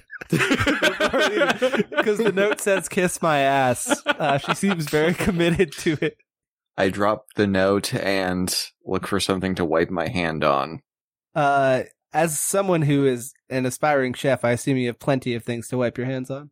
Yeah, I take like a handkerchief and some pumice out of my gear and like clean my hands. The otter wrote this note, and then she pressed her buttocks against it. Do I understand what you just did, or? I don't explain what I did at all. It looks like I grabbed the note, had a Vietnam flashback for half a second, and then immediately dropped it. Roll intelligence or wisdom. I was going to say, I don't see a wisdom. Yeah, no, it's will, sorry. Okay, I'll roll intelligence because it's higher. 9 out of 3. You're not really sure what he did.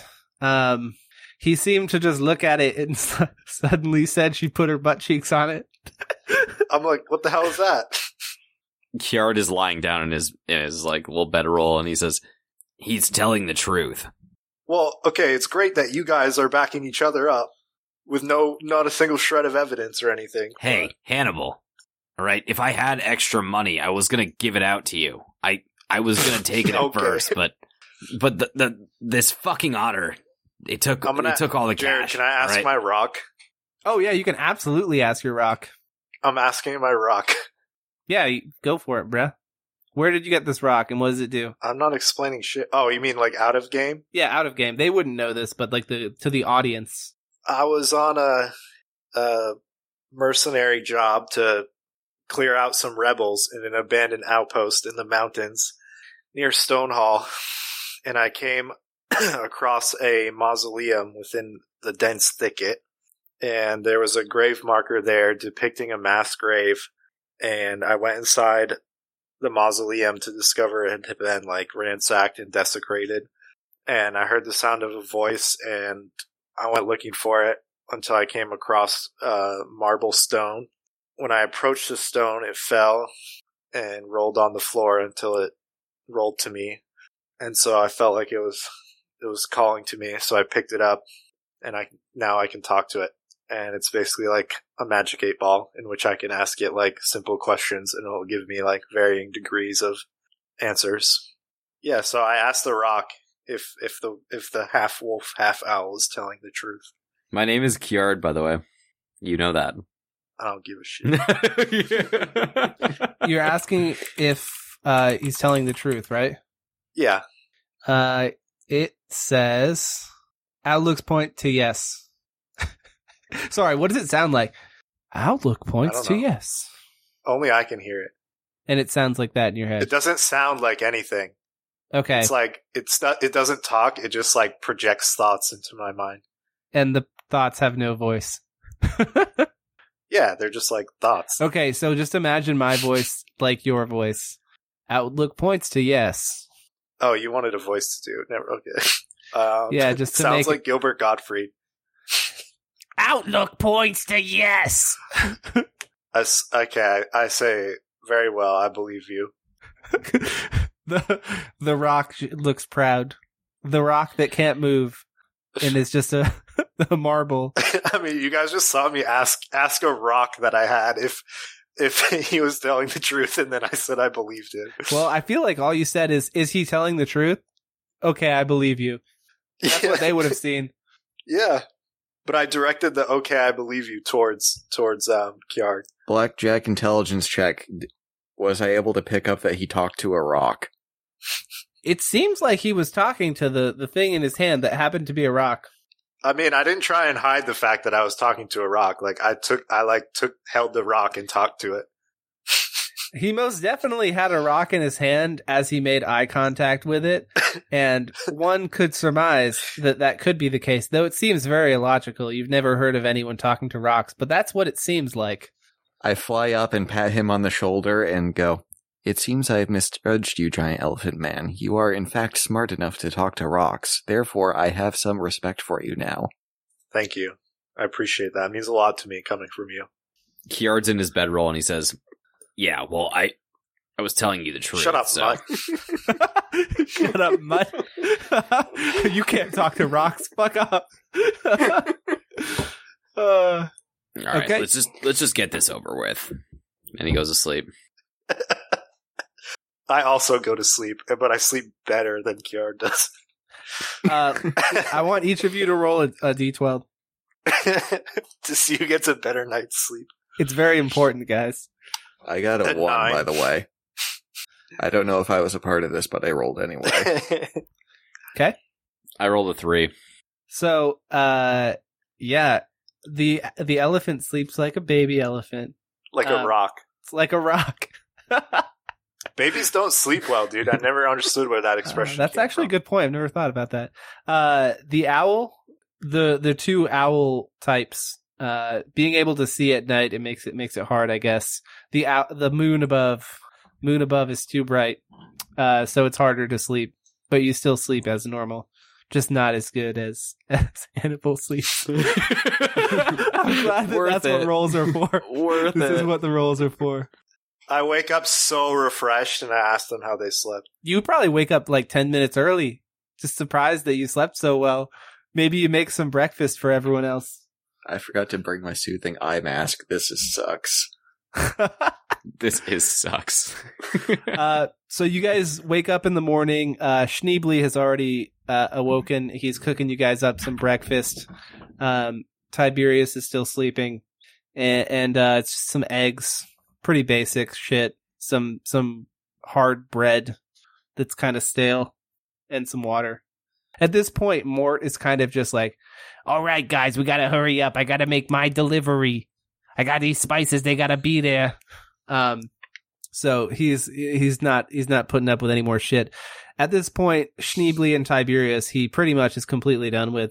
He's definitely never going to work with them ever again. Eventually, you guys start to approach more houses. The houses here are kind of like, they're not particularly impressive. There's like a stone foundation and then just some logs. Kind of like the cabin before. It's not, none of them are really that big. It's kind of just like what they need to get the job done. You come across an inn along the way. The inn is much bigger. You haven't yet seen any bars. Of course, the bars are very huge here. Though I guess I should say that to the owl, these might seem big. You eventually do see a bar, and the biggest building that you've seen, you presume to be the Adventurers Guild, is there. Do you guys want to make your way there? Do you want to stop anywhere on the way? Do you want to talk to anyone? Are we in Bjornfjord? You are in Bjornfjord. Pretty much as soon as you got to that lake area, you were technically in Bjornfjord, but you, like, as a realm, but you weren't near, like, the city. So now are we in, like, a heavily... You're in, like, Bjornfjord proper. Like, whatever I would call it. As soon as we hit, like, civilization, I would return back to the group. Sure. And be like, guys, I don't think we're gonna really hit any issues here. I'm gonna stay with you guys. Yeah. In terms of what you hear, a lot of laughter. People seem to be kind of lighthearted. You don't really go by any marketplaces or anything like that. This seems to be all just like people's houses, with the exception of the inn. So you guys get to the Adventurers Guild. As you look at it, it is, I don't know, like a 3-story building. There's like a plaza in the front. Mort says, "Thank you guys for your hard work. I appreciate you helping out my friend Arthur. He's a good guy. If you ever come back through, definitely see how he's doing. And here's your schmeckles. Again, thank you so much." And he hands out the agreed upon schmeckles to each of you. Despite arguing with Kiards for a long period of time, he shells out 15 schmeckles to each of you, only giving 5 schmeckles to Schneebly and Tiberius. So we got their schmeckles. No, they originally agreed upon 5 schmeckles. They're like unexperienced. I got 20 schmeckles. No, you got 15 schmeckles. Did you get bonus schmeckles from something else? Yes, you gave me an extra 5 for going to the island. That's right, because, yes, the reluctant hero gets an additional 5 schmeckles. Fuck. Drive a hard bargain. Plus the 10 that Arthur gave us. So now I'm at 130. Cool. So Hootsworth, what are we doing here? Where are we going next? I am looking for the great chef Bombly. I think that we might find him or clues to his whereabouts here. Wait, but so this is about your path. I thought when we jumped off the great roost of Brain Branch, I thought this was supposed to be some sort of coming of age thing. Are we just looking for your chef? Tree. Don't question the great tree's wisdom. I'm questioning the great tree. Don't question the great tree's wisdom. Kiara, do you remember what you said? That you were looking for? I do remember what I said, yeah. What did you say? I said I was looking for a place to belong, essentially. Like where a are community. You? Where are you right now? I'm in Bjornfjord. No, where are you standing in front of? The Adventurers Guild. What's the Adventurers Guild? I don't know. Perhaps it's a community, and you don't know yet. Don't question the goddamn great tree. Listen to your friend.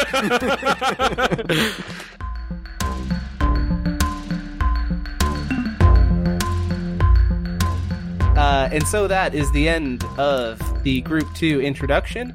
When we all meet next week, it's going to be with the entire crew. Next week for you, probably next year for us. It's actually the end of November, so that's a fair assessment.